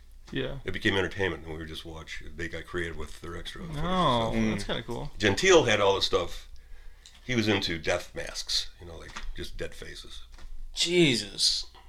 But, man, you know what? I've heard that war reporters have a little screw loose. Yeah. But that's one or two. But hearing it from a so primary source like this is gripping. You probably get desensitized to it. I think so. I was like, hey, that's great. You probably put the idea that people are dying away. It's composition. Yeah. No, he's probably just thinking about it from a design aspect of that. Yeah, there were art. I mean, they were he's what they do. They were just, great at, and the balls I can't imagine. Quite literally. He must have been stumbling over his balls as he's running through a war zone. That was one place I got attacked, and I couldn't get fast enough, or flat. Yeah, as soon as you heard something, you're like, I'm hitting the fucking floor. Actually, that kind of brings up, if you're comfortable sharing it, were you in a lot of situations where you dealt with live fire around you? No, only a couple, and the worst was Jalapa, which I brought up, and I decided to go up to Jalapa to see. That was the one, it was called the Revolutionary Heroic Town of Jalapa, and they were the ones that were right on the border in the peninsula. They were always getting attacked. And I thought it'd be cool. Let's see what New Year's like there. Yeah, The let's see border- what's going on over here. Were they bordering other countries as well, or just the ocean? No, they're like in the peninsula of Honduran or Nicaraguan land that went into Honduras. So Honduras surrounded. Okay, And that's where all their encampments were, and so they attacked while I was there, and it was just like amazing, like the noise and the sky was just filled with tracer bullets. It was kind of pretty, you know. I mean, I felt like that guy in ever see Apocalypse Now? Yeah. You know the surfer dude who's doing acid, and he's like they're at the bridge, you know, and everything's going, and he's like, oh. And this is it. Yeah, I'm sure someone that's kind of what it felt like, but I didn't even feel like frightened that much at that time. I was fresh in you and just the adrenaline was so high. Right. When I left, I felt kind of frightened because then the next day you let things register. You sit on them. Yeah, and I woke up in the morning. There's doop, doop, mortars are going off. And oh, great. Yeah. And then, so I could stay or I could go, and I just said, there's no buses running, of course. Yeah. The next town was Ocotal, and so I got on the back of a truck, and we took off, and then it's like, there are all these, villages there, but they're all, covered, hunkered down, and like I'm standing up at the front because I'm thinking I want to see what other motherfuckers are gonna waste me. I don't care. I just feel like I need. Might as well see it. Yeah.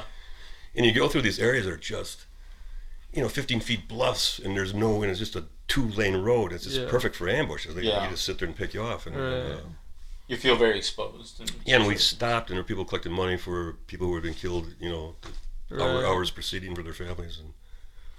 And that's the first time I ever smelled, like, I think, the fear of stink. Yeah. Like, I smelled like, what the fuck is that, And then really it was me, fucking me. That's me the whole time. My God, am I dead or what the hell? Man, it smells everywhere. Oh snap, is that me? What chemistry goes on in your body when you're under duress, but Jesus. Yeah, no, that's crazy. But it was when I got out there and I got to Ocotal, and I got picked up by military transport. Yeah. And those things, these IFAs they're called, I don't know what it even stands for. They're German made. Yeah. But they're troop carriers. And in the middle there's a big opening, which I could figure out what that was for. And then, that's the fucking escape once they open fire on you. You dive in there and you have a chance. Yeah. And they just, they hand me an AK-47 and get thumbs up, get out there. Yeah, you're out of here. How was that trip back? Like when you were like, all right, I'm going back to the U.S. I can't do this anymore. What was the mode of transport? Like you just went to an airport and... Managua was, pretty normal. Normal. I mean, other than military around and stuff, but, a lot of poverty because it's a city meant for 500,000 and had 1 million because everyone came in from the countryside. Yeah. Think about Nicaragua. It's the same size as Wisconsin. Yeah. And same population, more or less. Right, 3 million. So imagine that, all the countryside, everybody moved into Milwaukee or Madison. Yeah. Or something. And then, so that we had water was rationed 2 days a week, and everything was rationed even more. So there's, and if you came in if you flew in there, you had to pay. There was different exchange rates. So the official rate was 10 Cordobas to $1. And so a taxi drive to Managua, because it was on the outside, would cost you 60 Cordobas. So that's like $60, God damn. So I tell people, just think of it, it's like an entrance fee. It's a cover charge to get in there. Because after that, everyone did the black market, which is 100 to 1. Jesus. Wow. Which you weren't supposed to do, but as you survived. I'm sure it must have been kind of weird when you came back and you were, I'd come back once or twice, earn some money like bartending in the summer. Yeah. And I just hated it. Fucking hated it. People's bar tabs were more than an annual salary for most people. Yes. And plus, the fact that people are clueless. Right. Which is where we met you, is all working together. Yeah. At a bar / restaurant. But I couldn't wait. I counted the days till I left there, and then I'd go back and I felt like I was home. And I'd get back and there'd be the horse-drawn carts and stuff. Yeah. And then after that incident in Jalapa, things just changed for me because my perception of life did. And yeah. I changed. And I knew I'd never be the same. Right. Yeah, and then, I'm assuming when you came back, you're like, all right, well, maybe bartending isn't that bad. Maybe it's...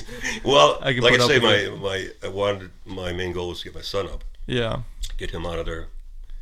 And his family agreed. His mom said, yeah, that's cool. And he wanted to come up. He's only 5. Yeah. But he was bright. He's really bright, especially with math. I don't know how he got that, but and which serves him to this day. But Yeah. I could tell him like how many Cordovas am I gonna get for this amount of money? And he'd Yeah. go, 60, 65. Like you're Interesting. 5 years old. How the fuck you know that? Yeah. He was just able to get to it right away. But yeah, but he was unusually bright. So they agreed like let's get him out. What would he have done? He would have become the leader of a gang or something. I don't know. Yeah. But, now he's a pharmacist. Oh, nice. Well, he did well. Jim Jr. did well after all. I had a question, Jim.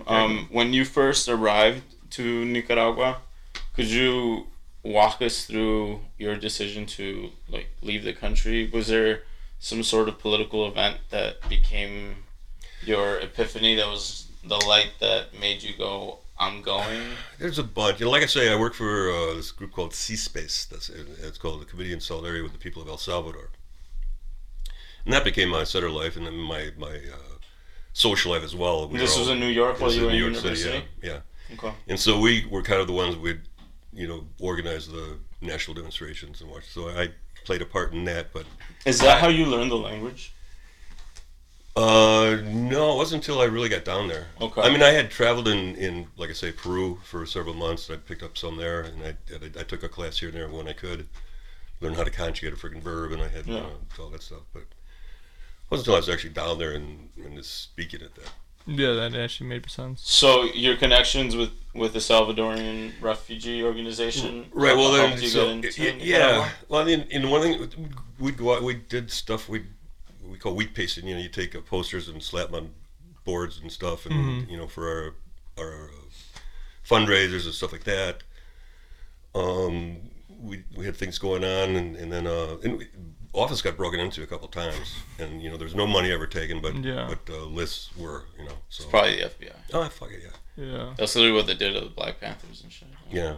So I knew that, but what I got tired of is the meetings, and just the endless, like to say, the political correctness. Yeah. Like, what do you mean no more Vietnam? Well, you don't want to say that, and we want to say, like, how about no more Vietnam wars? Because that, all right, I don't care. Fuck. That's fine. That's just fucking fine. Let's do this. Right. And it was just like, after a couple of years of that, I just, fuck it. Yeah. I'm going down there. I don't care, And let's go see this shit. Yeah. From in person. And then I got into it pretty quickly once I got down there. Yeah. And I went to. Walk us down there, like your first week. Yeah, well, I went to Costa Rica first. I had a state of class, and the teacher was Costa Rican. And then there was another one who was from Argentina. And matter of fact, he was the one who told me, like, by the way, before you leave, I was leaving next day. They don't use usted down there, or no, they don't use tu. Oh, vos. They use vos. Vos. And so he said, so you want to say vos querás? And he put the emphasis there. He went down like 5 words and went, oh, fuck me, Dad. Yeah.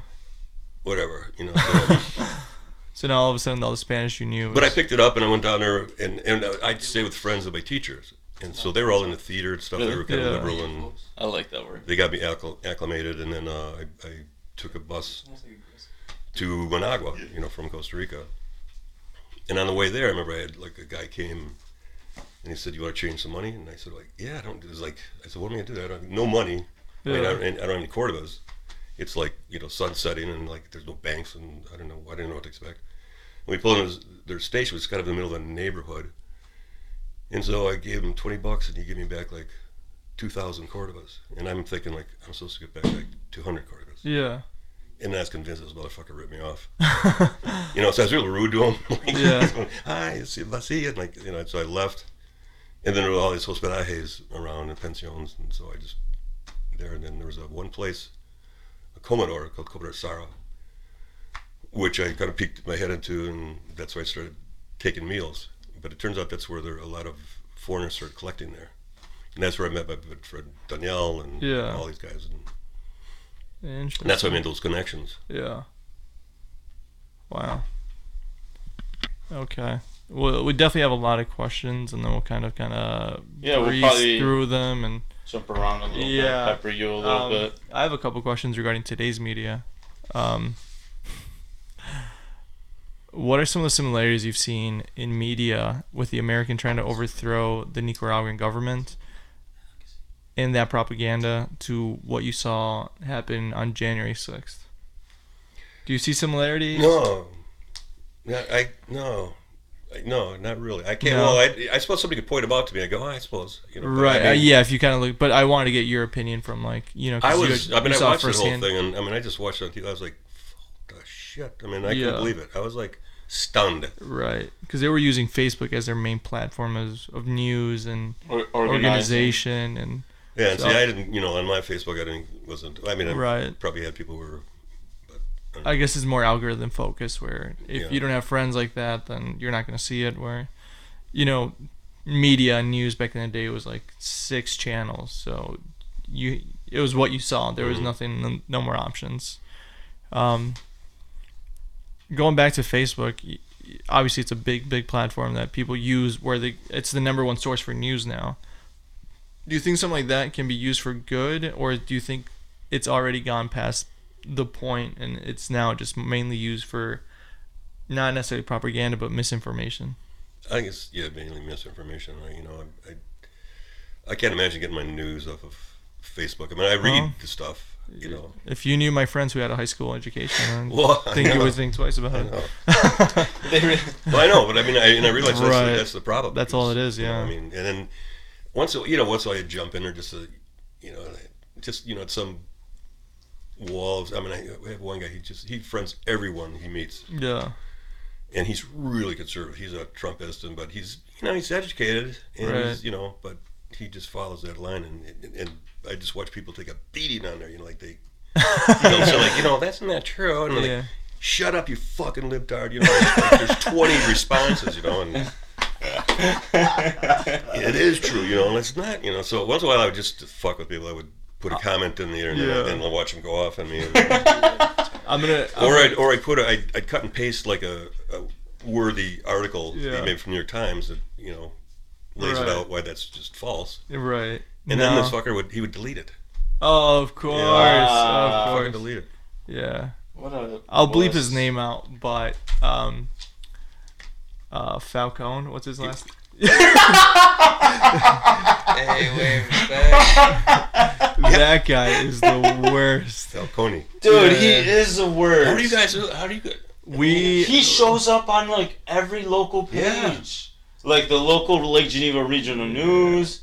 I'm on like... Again, let's not say his name. I'll bleep out the one time I said it. Let's I'm not on- say anything more about him. There was a few times it was said. I was gonna say I followed like this like local Walworth page because I Yeah. think it's like a Walworth The regional small news. business or Yeah, something like yeah. that. Oh, that. Just to like, I don't know. What if there's like some restaurant that's good and I want to go, like something like that, right?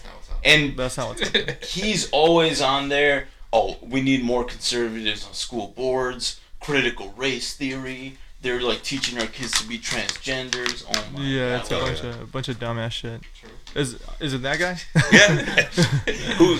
Luckily, he's not on there much anymore because he's constantly in Facebook jail. Right, and that's what I find so interesting about God, these people. I haven't noticed him anymore. No, yet. is that I went down a QAnon black hole in the last like 76 hours. Like I did a bunch of research on white supremacists and QAnon and how they think. One thing they have in common is that they get kicked off these social medias so quickly. They'll have to create like 3 or 4 accounts, and then after a while their name just gets flagged and their email gets flagged, so then they're just getting shut down entirely. What was it last thing you went to see JFK reemerge in Yes. New Orleans or? Yes. And they were disappointed when he didn't show up. Yeah, I wanted to actually No bring... shit, because he was shot in the head. Oh, JFK Jr. with a plane crash. Because that was faked, of course. Yeah. He's just been, but he Right. was a super liberal guy. Anyways, like Why would they want? It's Whatever. because he's gonna expose Nancy Pelosi as a baby eater. That's what all these people believe in. I was going to ask you, Jim, why...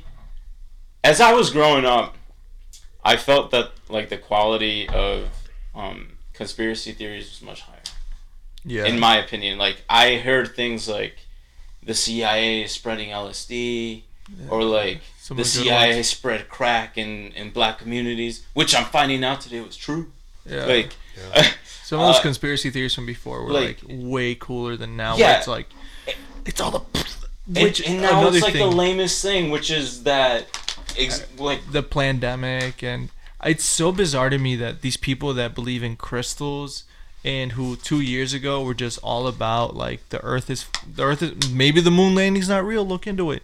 But now they're all like super conservative Trumpies who like are like don't believe in the vaccine, who just like don't believe in anything that's like somewhat scientific, and it's like, nah, man, like the emergence of the Messiah is coming, and Jesus Christ is gonna come and take all you Democrats away because all you do is kill babies and eat babies. And it's like, where the fuck did this all come from? Like, and that's what the big conspiracy all is now. Like all these like super uber conservative Republicans, like, and I feel like a majority of that, of the vocal few, isn't necessarily people who are into politics. It's people who are into conspiracies. Yeah, right. It's no longer like political research. It's like, it's just people who fucking believe in crystals. It's essentially become like a fan fiction. Yeah, like they're like a fan fiction community, and they're just kind of creating the next episode and absorbing like whatever events happen.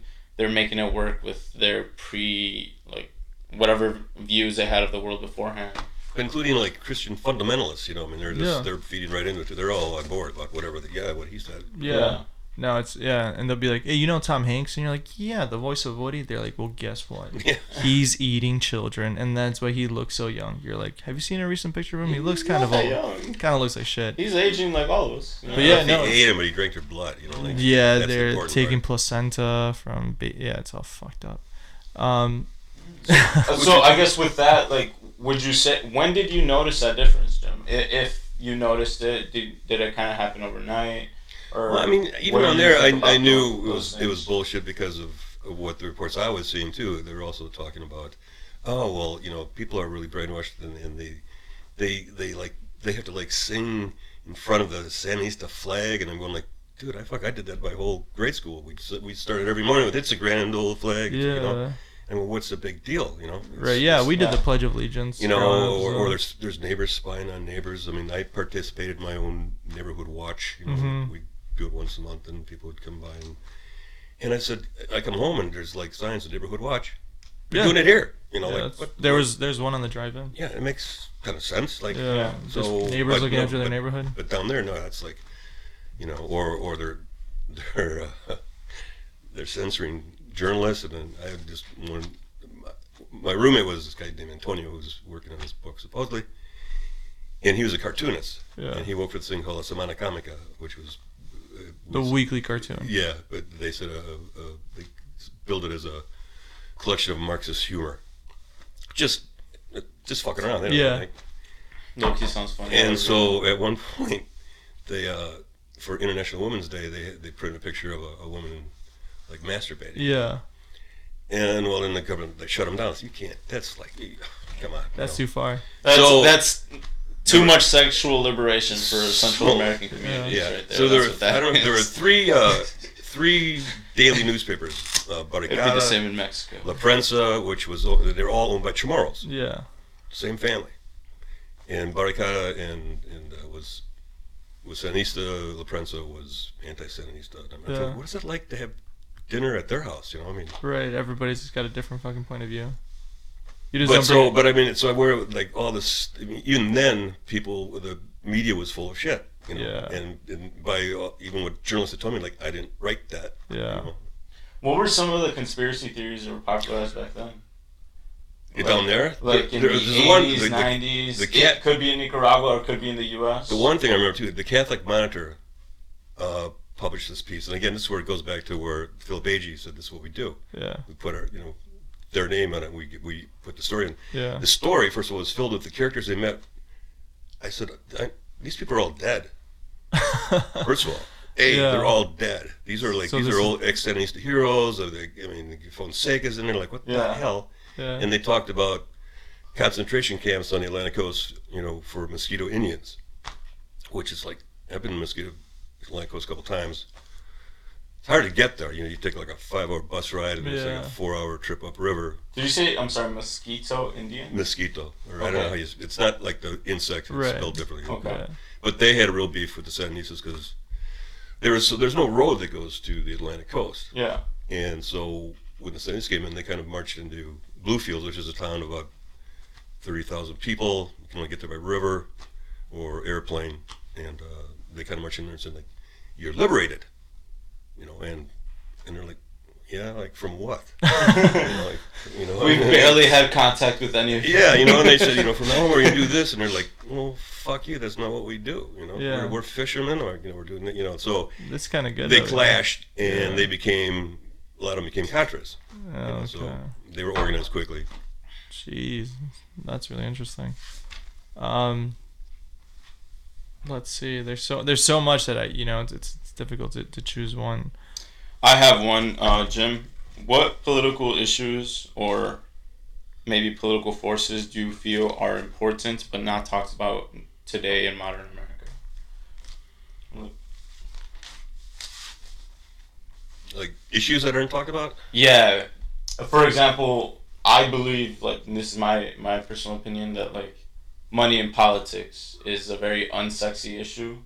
But for us as Americans, we barely talk about the fact that our senators get money from big pharma, big oil, and donations like that. We just we just absorb that as normal. Like, it's okay for Joe Manchin to receive a shit ton of money from the coal industry, It's horrible. I mean, large oil, and block climate efforts, and that's just seen as normal. Like the American media barely even touches on that. It's why we don't really live in a true democracy. Yeah. Because we don't have access to the truth. And we don't have access to the truth because of just what you said. I mean, politicians they're bought.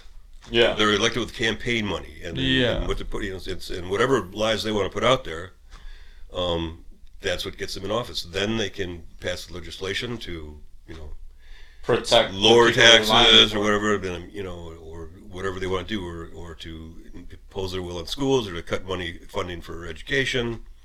They don't want health care. All that stuff, they've built it into the argument. This is all socialism, right? And nobody knows what the fuck socialism really is. Anyways, who reads this? Oh, it's socialist. Yeah. What do you ask them? Like, what does that mean to you? Well, it's not good. Well, it's just people don't want to work; they want handouts. Yeah. It's like we're all working 50, 60 hours a week. You're working 3 fucking jobs. Yeah. No, it's ridiculous. And then now people are complaining that they can't find help. It is back in the time when you could find all the help you want. It was hard to get a job because they wanted to only pay you minimum wage, and they wanted your hours more. They wanted your hours cut, so you would never ever get overtime. Yeah. So so they had was staffs of part-time people. Well, part-time is not enough to make a living and raise a family. So you go to, I worked 2 jobs for 14 years. I mean, everyone worked 2-3 jobs. I think. And now they're fucking complaining. The 3 of us all work 2 jobs. They've created this thing. Yeah. Yeah, could you actually elaborate on like the state of the economy and how you saw it change from you growing up in the 80s and early 90s to now? Back, when I was growing up, I mean, it was pretty much, there was the father worked, the mother was at home. My mother worked part-time, we had 3 kids, so she, but that's still extra money, but it was always part-time. And that's just the way it was. And then all the advancements, like my mother loved, TV dinners, all that fake stuff that's circulating. She was first on board with that, man. I mean, I grew up on Campbell's and just crap. And I was in college when I was in line, I remember, at the cafeteria, and I said, "What's that?" And they said, "It's spaghetti." What? Fucking spaghetti? Spaghetti's like orange. Yeah. And there was like a plate of spaghetti with a little red, I guess it was sauce. What the fuck is that? No, my mom was Chef Boyardee, a big can, into the pan, a couple onions in there. And I liked it, it's engineered to get us to like it, I mean, soup was always canned. My mother had a pressure cooker. I never knew what meat we had because it was all gray. It all looked the same. Seriously, it did. It just I don't, it fell off the bone and whatever. It reminded me. I had a friend, when I first went to New York City, he was by the time he was in dental school, and he said, "Let's go to my lab." And we went there, and it was like this huge, freaking, it's like size of Walmart, and there's nothing but gurneys and cadavers. Size of Walmart? Well, now. So okay, but a big, huge place. It's big, And he said, "I'll show you my body." And I'm like, "Oh, fuck, right, okay." And he'd go, "Look at this one." And he'd pull out, look at the gold teeth in this one. Look at this one. You know, and when finally get his, like, pulls out look, I took this out myself, the heart. Like, you know. Oh, and my like, goodness. But what I remember then is like, geez, it looks like everything I ever ate growing up, you know, because it was the same color. All gray. You know, it was just gray, and you don't know what it was. Sad. There's no life in it at all. You know, it was just like, cooked the shit. And as were these cadavers. They're all, God knows. Jeez. But yeah, going back to the economy of today. Yeah, though, before we move on from your family back then, Jim, you were talking about how your mom had a part-time job. How much would you say that your dad worked? Like, would you say he worked like a standard 40, 50 hours? Yeah. Or more like 60, 70, like some He people worked in for America work an today? insurance company. I mean, he got out, you know, after the war. You know, he's a vet, World War II. Because they're all from Chicago. My brothers were there, and they moved up to. He had an opportunity to go into a job with another insurance company up in Wisconsin. That's where I was born. And he worked for, I think, Glen Falls Insurance or something for like 24 years. And then when they got fired, they like the first downsize. I mean, and it just kind of came home like, I don't have a job. Yeah. And so he started drinking again, which, you know, that's great. But he found work. He wasn't paid, but he bounced around insurance and stuff. And then we always had one place we came to in Williams Bay, a friend of his that, because he sold, he was an insurance broker, I guess, whatever. Yeah. And we always came up to Williams Bay and stayed with the Spruces, and we'd always go out sailing on their boat, and it was great. And so anyways, he asked him to come into business with him, and so we moved here, and then they, you know, had a nice business going and built it up, and, you know, things were good. Yeah. And then they got bought out by Keith, and I remember, when did that, but yeah, wasn't happy. So he basically retired. Yeah. You know, after he was 68 at the time. Oh. No, he's 65 at the time, but he died when he was 68. Oh. Because that's what you did. You worked your whole life, and you died within 3 years after you retired. Yeah, because you just stopped working. So I'm like the clock, man. Fuck that, Jim. No, jeez, you're gonna outlive all of us. Yeah. I've outlived him, so that's. But then he smoked 3 packs a day too. So. Damn, I had 2 cigarettes this weekend. Did you? Yeah, to the fucking filter. That's the most cigarettes I've had in the last 10 years. What a feud. No, I was feeling good. I was drinking some White Claw Surge, so I was. You guys a fan of smoking cigars at all? No, I'm not. I'm not either, but like sometimes gnarly. just like a celebratory cigar. It just hits the right way. Yeah. I guess to bring it back to today, do you have any questions for us in the room? I know we've asked you a lot. Do you have any questions about quarter life crisis? We had Latinos? talked a little bit. I started asking like, well, how'd you guys come up with this idea? Yeah. What made you do it? And I suppose just sitting around drinking. Yeah, give them the genesis of it. Yeah, so we. Jorge or Luis. Yeah, the director of the show is actually the quietest one in the room, who keeps checking his phone. Is the one to your left over there. Was the antithesis of getting this organized. Yeah, give us that story. No, it was give us that story, Jorge. Just a fun thing for us all to do.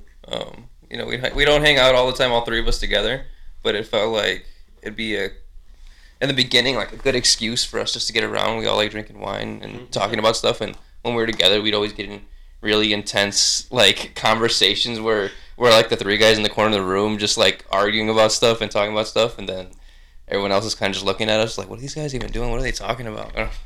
We just figured like it'd be a really cool thing for us to just get together weekly and like discuss stuff that we're all interested in. I think it's a very cool thing when I heard about it. I mean, when you first, when I first saw it, that's a cool idea. Yeah, and all 3 of us really like food and wine and politics and. But here's another question I have for you: is Latinos? As Latinos. Drop it, baby. Yeah. What is up with Trump followers that are Latinos? You got one to your left again. Same one. Oh, he's a big Trumpy. He's a big Trumpy. He's exaggerating. Right before he got here, he was like, "Man, my biggest regret in life is." He was like hurrying to take his MAGA cap off. Yeah, exactly. He's like, "Oh, you think I should leave it on or should I?" I'm like, "Hey, man, it's up to you." That is not true. That is 100% true. I'm just like, I'm not the biggest politic guy in general, to be quite honest with you. That's more of like a Juan, and more Juan thing for sure out of all three of us, and Luis a little bit more than me. I'm not even in politics. But. During the 2020 election, he actually wrote other and then wrote Donald Trump but in caps. Like you really want to get a statement. At least like no, they're not doing his name justice. It's got to be a little bit bigger on the I will say it's got to be in all caps. I will say something. I don't know about your guys' family, but with my family, it's very split. Like I'd say half of my family we're Salvadorian, and my mom's side is Mexican. I'd say half were voting for Trump and half were voting for Biden. Did that split up amongst any like they didn't clean lines? No, they didn't tell each other who they were voting for because that's like besides family. But they've all been up here for a while. I take it. Yeah, I'm like my mom was basically born here. Mm-hmm. My dad moved here from El Salvador when he was 5. I think that's part of it. I mean, it's like I think a little different. you see a lot of Latinos because, well, number one, I think it's the lack of education. I think a lot of people our age, there's now. I mean, we talked about it a couple weeks ago, but colleges have less and less admissions year after year. And this last year, it actually went down by 10%, which is fucking significant across the country. So I think that is probably the number one of just like you kind of just go with what you're told, and again, Facebook being the number one platform. And so when you're getting fed this clickbait articles where it's like Biden is killing babies, and so you're like, well, I don't want that guy. Mm-hmm. And that's the other big thing too is I think Latinos in America, I think over 60% identify. I think it's like 65% of the population that identifies as Roman Catholic, but I was gonna say that too. Yeah, in Mexico and entirety of Central America, I think it's like 90%. Yeah, there's a lot of Catholic-centric voters. Yeah, and Trump was to quickly cut you off. Trump was like, he really got a big following from religion. Like he targeted the religion community, and he was he's already going towards the Republican Party, but he like even more pushed the anti-abortion and all that. Right. So the main issue. Which Mexicans are really like against abortion because again grew up religious and whatnot. That'll tear people for sure. Yeah. I had one guy tell me who would worked at the kitchen and he was Mexican, and I don't think he was born here. I assumed he wasn't, but he said something to me when I first realized they were actually that. I just would take it for granted that but he said why he thought that people who were coming in the country this day had it too easy. Mm-hmm. They had to like struggle when they got here. And so it's like I'm thinking, well, do you care? Like I would be. Who the that'd be fuck great. cares? Yeah, that's the point. It's like the other big thing now too they just is want to get in for free. I don't know. I was gonna say I've noticed that mentality in Latinos. Like there's like a crab in a bucket mentality, and I've noticed that like with like wage issues as well. Like sometimes like you have one Latino that has like a somewhat decent like mid-level career, and, like maybe they have a decent sales that mid-level career could be like selling cars at like a local dealership that other guys work at, not being specific at all by any means, but yeah, they'll the moment they start making a little bit of money, they're like they get sold this lie of like Biden's gonna raise taxes, and it's the like minimum wage should be $5 on the billionaires, you dumbass. Yeah. Like on the they're not taking your money. Yeah. Like you're picking up fucking pizza on the way home from Little Caesars. Like you're not gonna touch. You're not the demographic. Yeah. Right. They don't give a fuck about your money. Yeah. They already got what they want out of you. Yeah. But yeah, they get sold this lie, and that's the other big thing is that now that us three are second and in first generation. Because here's the difference I've noticed too over the years in the business, in the hotel and restaurant business. Yeah. Is back in the day, I mean, Mexicans only worked in the kitchen. And they were not anymore, baby. Only bus people, Yeah. And they were hard workers. They were great workers. Not anymore. No, and then I translated for all of them. Yeah. They always called me in the kitchen. Yeah. Do you know Ray J? Yeah. We love Ray. One day I was out there and this is like, so I noticed like, well now you guys are working. And yeah. It's and like, we all speak Spanish. Yeah, you're right. Sure. So it's like that time is. I just realized, man, time is gone. Yeah. It's good. That's pretty interesting. And then one time somebody came and said, "Is there anybody out here who speaks Spanish?" And And so says, well, Jim does. Yeah, Jim knows a little bit. And he says, because Ray J needs a translator. Like, and we all. And by the way, he's first generation as well. Like he was born here, but his parents are Mexican. And he's such a Mexican hoodlum, you know. Yeah, exactly. And so. Dude, he has that like Snoop Dogg vibe. So, I love Ray J too, so I said, all right, I'll go in, and so like everyone followed me in there, and Brent, like, I got to see this. Yeah. I got to see a white guy translate for a Mexican. And your Spanish is very good, by the way. Oh, thanks, but forgot a lot about it. But anyway, so that was the only time I've been called upon to. In recent years, I used to be. I was always the go-to guy. Yeah. Read them handbooks. I had to do this. And everything. That's so funny. Jim, I have a few questions that I want to pepper you with before we get too much into anything else. One, do you have a favorite wine varietal or region? Yeah, no. I prefer red wines. I prefer big, heavy red wines. I'm getting a little bit disillusioned with Napa, to be honest with you. There's a lot of good, heavy red wines out there from other parts of the world. Chile, Argentina, Italy. I love those. So literally the exact answer list you gave is my preferred list. Yeah. So but I mean, I like to pair it with food. So whatever we're having dinner, I'll bring a wine that'll pair with it. So a lot more in the summer. I like Sauvignon Blancs. Chardonnays, I only do Bordeaux's, white Burgundies, because there's no oak in them. Just the butteriness. Okay. All right, let's do two more quick fire. Did you see a figure like Trump coming? No.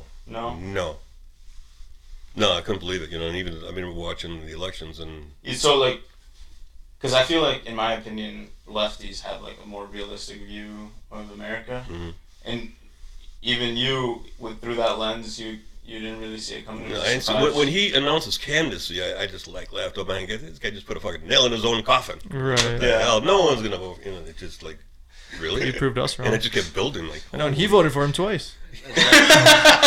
he got 2 votes. But what amazed me is Trump saw it. Yeah. He knew it. What a vision. Yeah, he did. And when he could sense it. Yeah. He read the room. He literally read the room. He said, I could go on Fifth Avenue and I could shoot someone and get away with it. He really said that. He really did say that. That's something. Yeah. The crazy thing is that he's drinking Diet Coke. His diet is like Diet Coke and Diet Coke only. So there must be something in there for him to manifest his future. Okay, now. All right, last question. Possibly last question. Make it good. How did you meet the mother of your son in Nicaragua? Well, we met in a restaurant. Beautiful. That's all we need to know. That's all. Yeah, exactly. With that being said, thank you so much for coming out here. Oh, I enjoyed it. It was great to have you. We've got obviously a lot of questions, but maybe, definitely bring you in the future. If I was gonna say, like, I feel like we definitely need to bring you again because we didn't touch get on to ask you on like your European trips, and Yeah. I feel like there's probably some interesting stories there. We could probably do another 3 or 4 of just getting into your backstory. So we'll definitely have you again in the future. 200 downloads, we bring Jim back. Yes. Yeah. 200 downloads. Download this episode. Share this episode. Yeah. No. With that being said, follow us on Instagram. Follow us on Facebook page. And we'll be posting up some discussions regarding each weekly topic on Facebook. We'll be posting up small clips on Instagram, and download us on Spotify, YouTube, and Google Podcast and iTunes Podcast. So we're now. That's right. And follow Luis's Finsta too. Yeah, follow my Finsta where I post pictures of just my feet. Make sure you share our episodes with your friends so they can tell what kind of third-rate podcast you listen to. Exactly. Closing statements. Let's go around the horn. Start with Jay. Start with you. Start with me. My closing statement is go out there and vote for Donald Trump a 3rd time. Let's get him re-elected. Jim, closing statement. I don't really have. You told me to think about it. And so if I was going to promote a local business, I'd say Chad. I don't know if you guys were there. Yes, with Chad Visger. Pastries by Chad. Pastries by Chad. He's like an artist. I mean, yes, he's a great chef, but he's always been a master baker, and now he's doing on his own. His heart's content. Chasing the dream, yo. You say master baker? Chasing the American dream. He's finally ended up. I think they finally gave him an oven at Turtle Creek Pub and Grill. Okay. Interesting. He'd call me up and ask me if I was. Chad's work looks awesome. Low-key. Yeah, I've run into it on Facebook, just locally, because it comes across my feed, and it looks incredibly impressive. Like we've had him like for wine dinners and stuff. He'd always come on and you're like, how's this steak? You know, like, oh, okay. Okay. He was hard to pick wines for because I pick a wine and he would like come out with some weird like sauce or thing different. You know, like, what? I'm not gonna pair that. I can't. You know, like I know I said this the first one. I can't. You know. Yeah, this is awful. So we gotta amend this. You know, and I'd say taste this. And, yeah. All right. We'll promote his. We'll promote his bakery in the description. Juan. I just want to say, for all of our, we come from a small town, a rural area, an area that seems to be a fan of Ronald Reagan. And I just want to say, after the things we learned today, let's just, quote Run the Jewels, Killer Mike, and say, fuck Ronald Reagan, fuck Ollie North. He's got his middle fingers up to H.W. Bush. Fuck all those people. Fuck trickle down economics. Yeah, it doesn't exist. Fuck neoliberalism and the Chicago School of Economics. Yeah, exactly. Go watch The Platform on Netflix. That's my thing. Because The Platform is the perfect example of how trickle down economics do not work. Yes, and it is an awesome, incredible horror foreign film. Yes. Awesome film. Exactly. Jay, bring us home. Yeah, no, we talk a lot about Central America. Don't get scared. I'm sure it's not that dangerous now. I hear a lot of people go out there for vacations. Although, don't go Nicaragua right now because they're having another revolution down there. Maybe not there. Yeah. No, but yeah. With that being said, everybody, thank you so much for listening, and we'll see you again next week.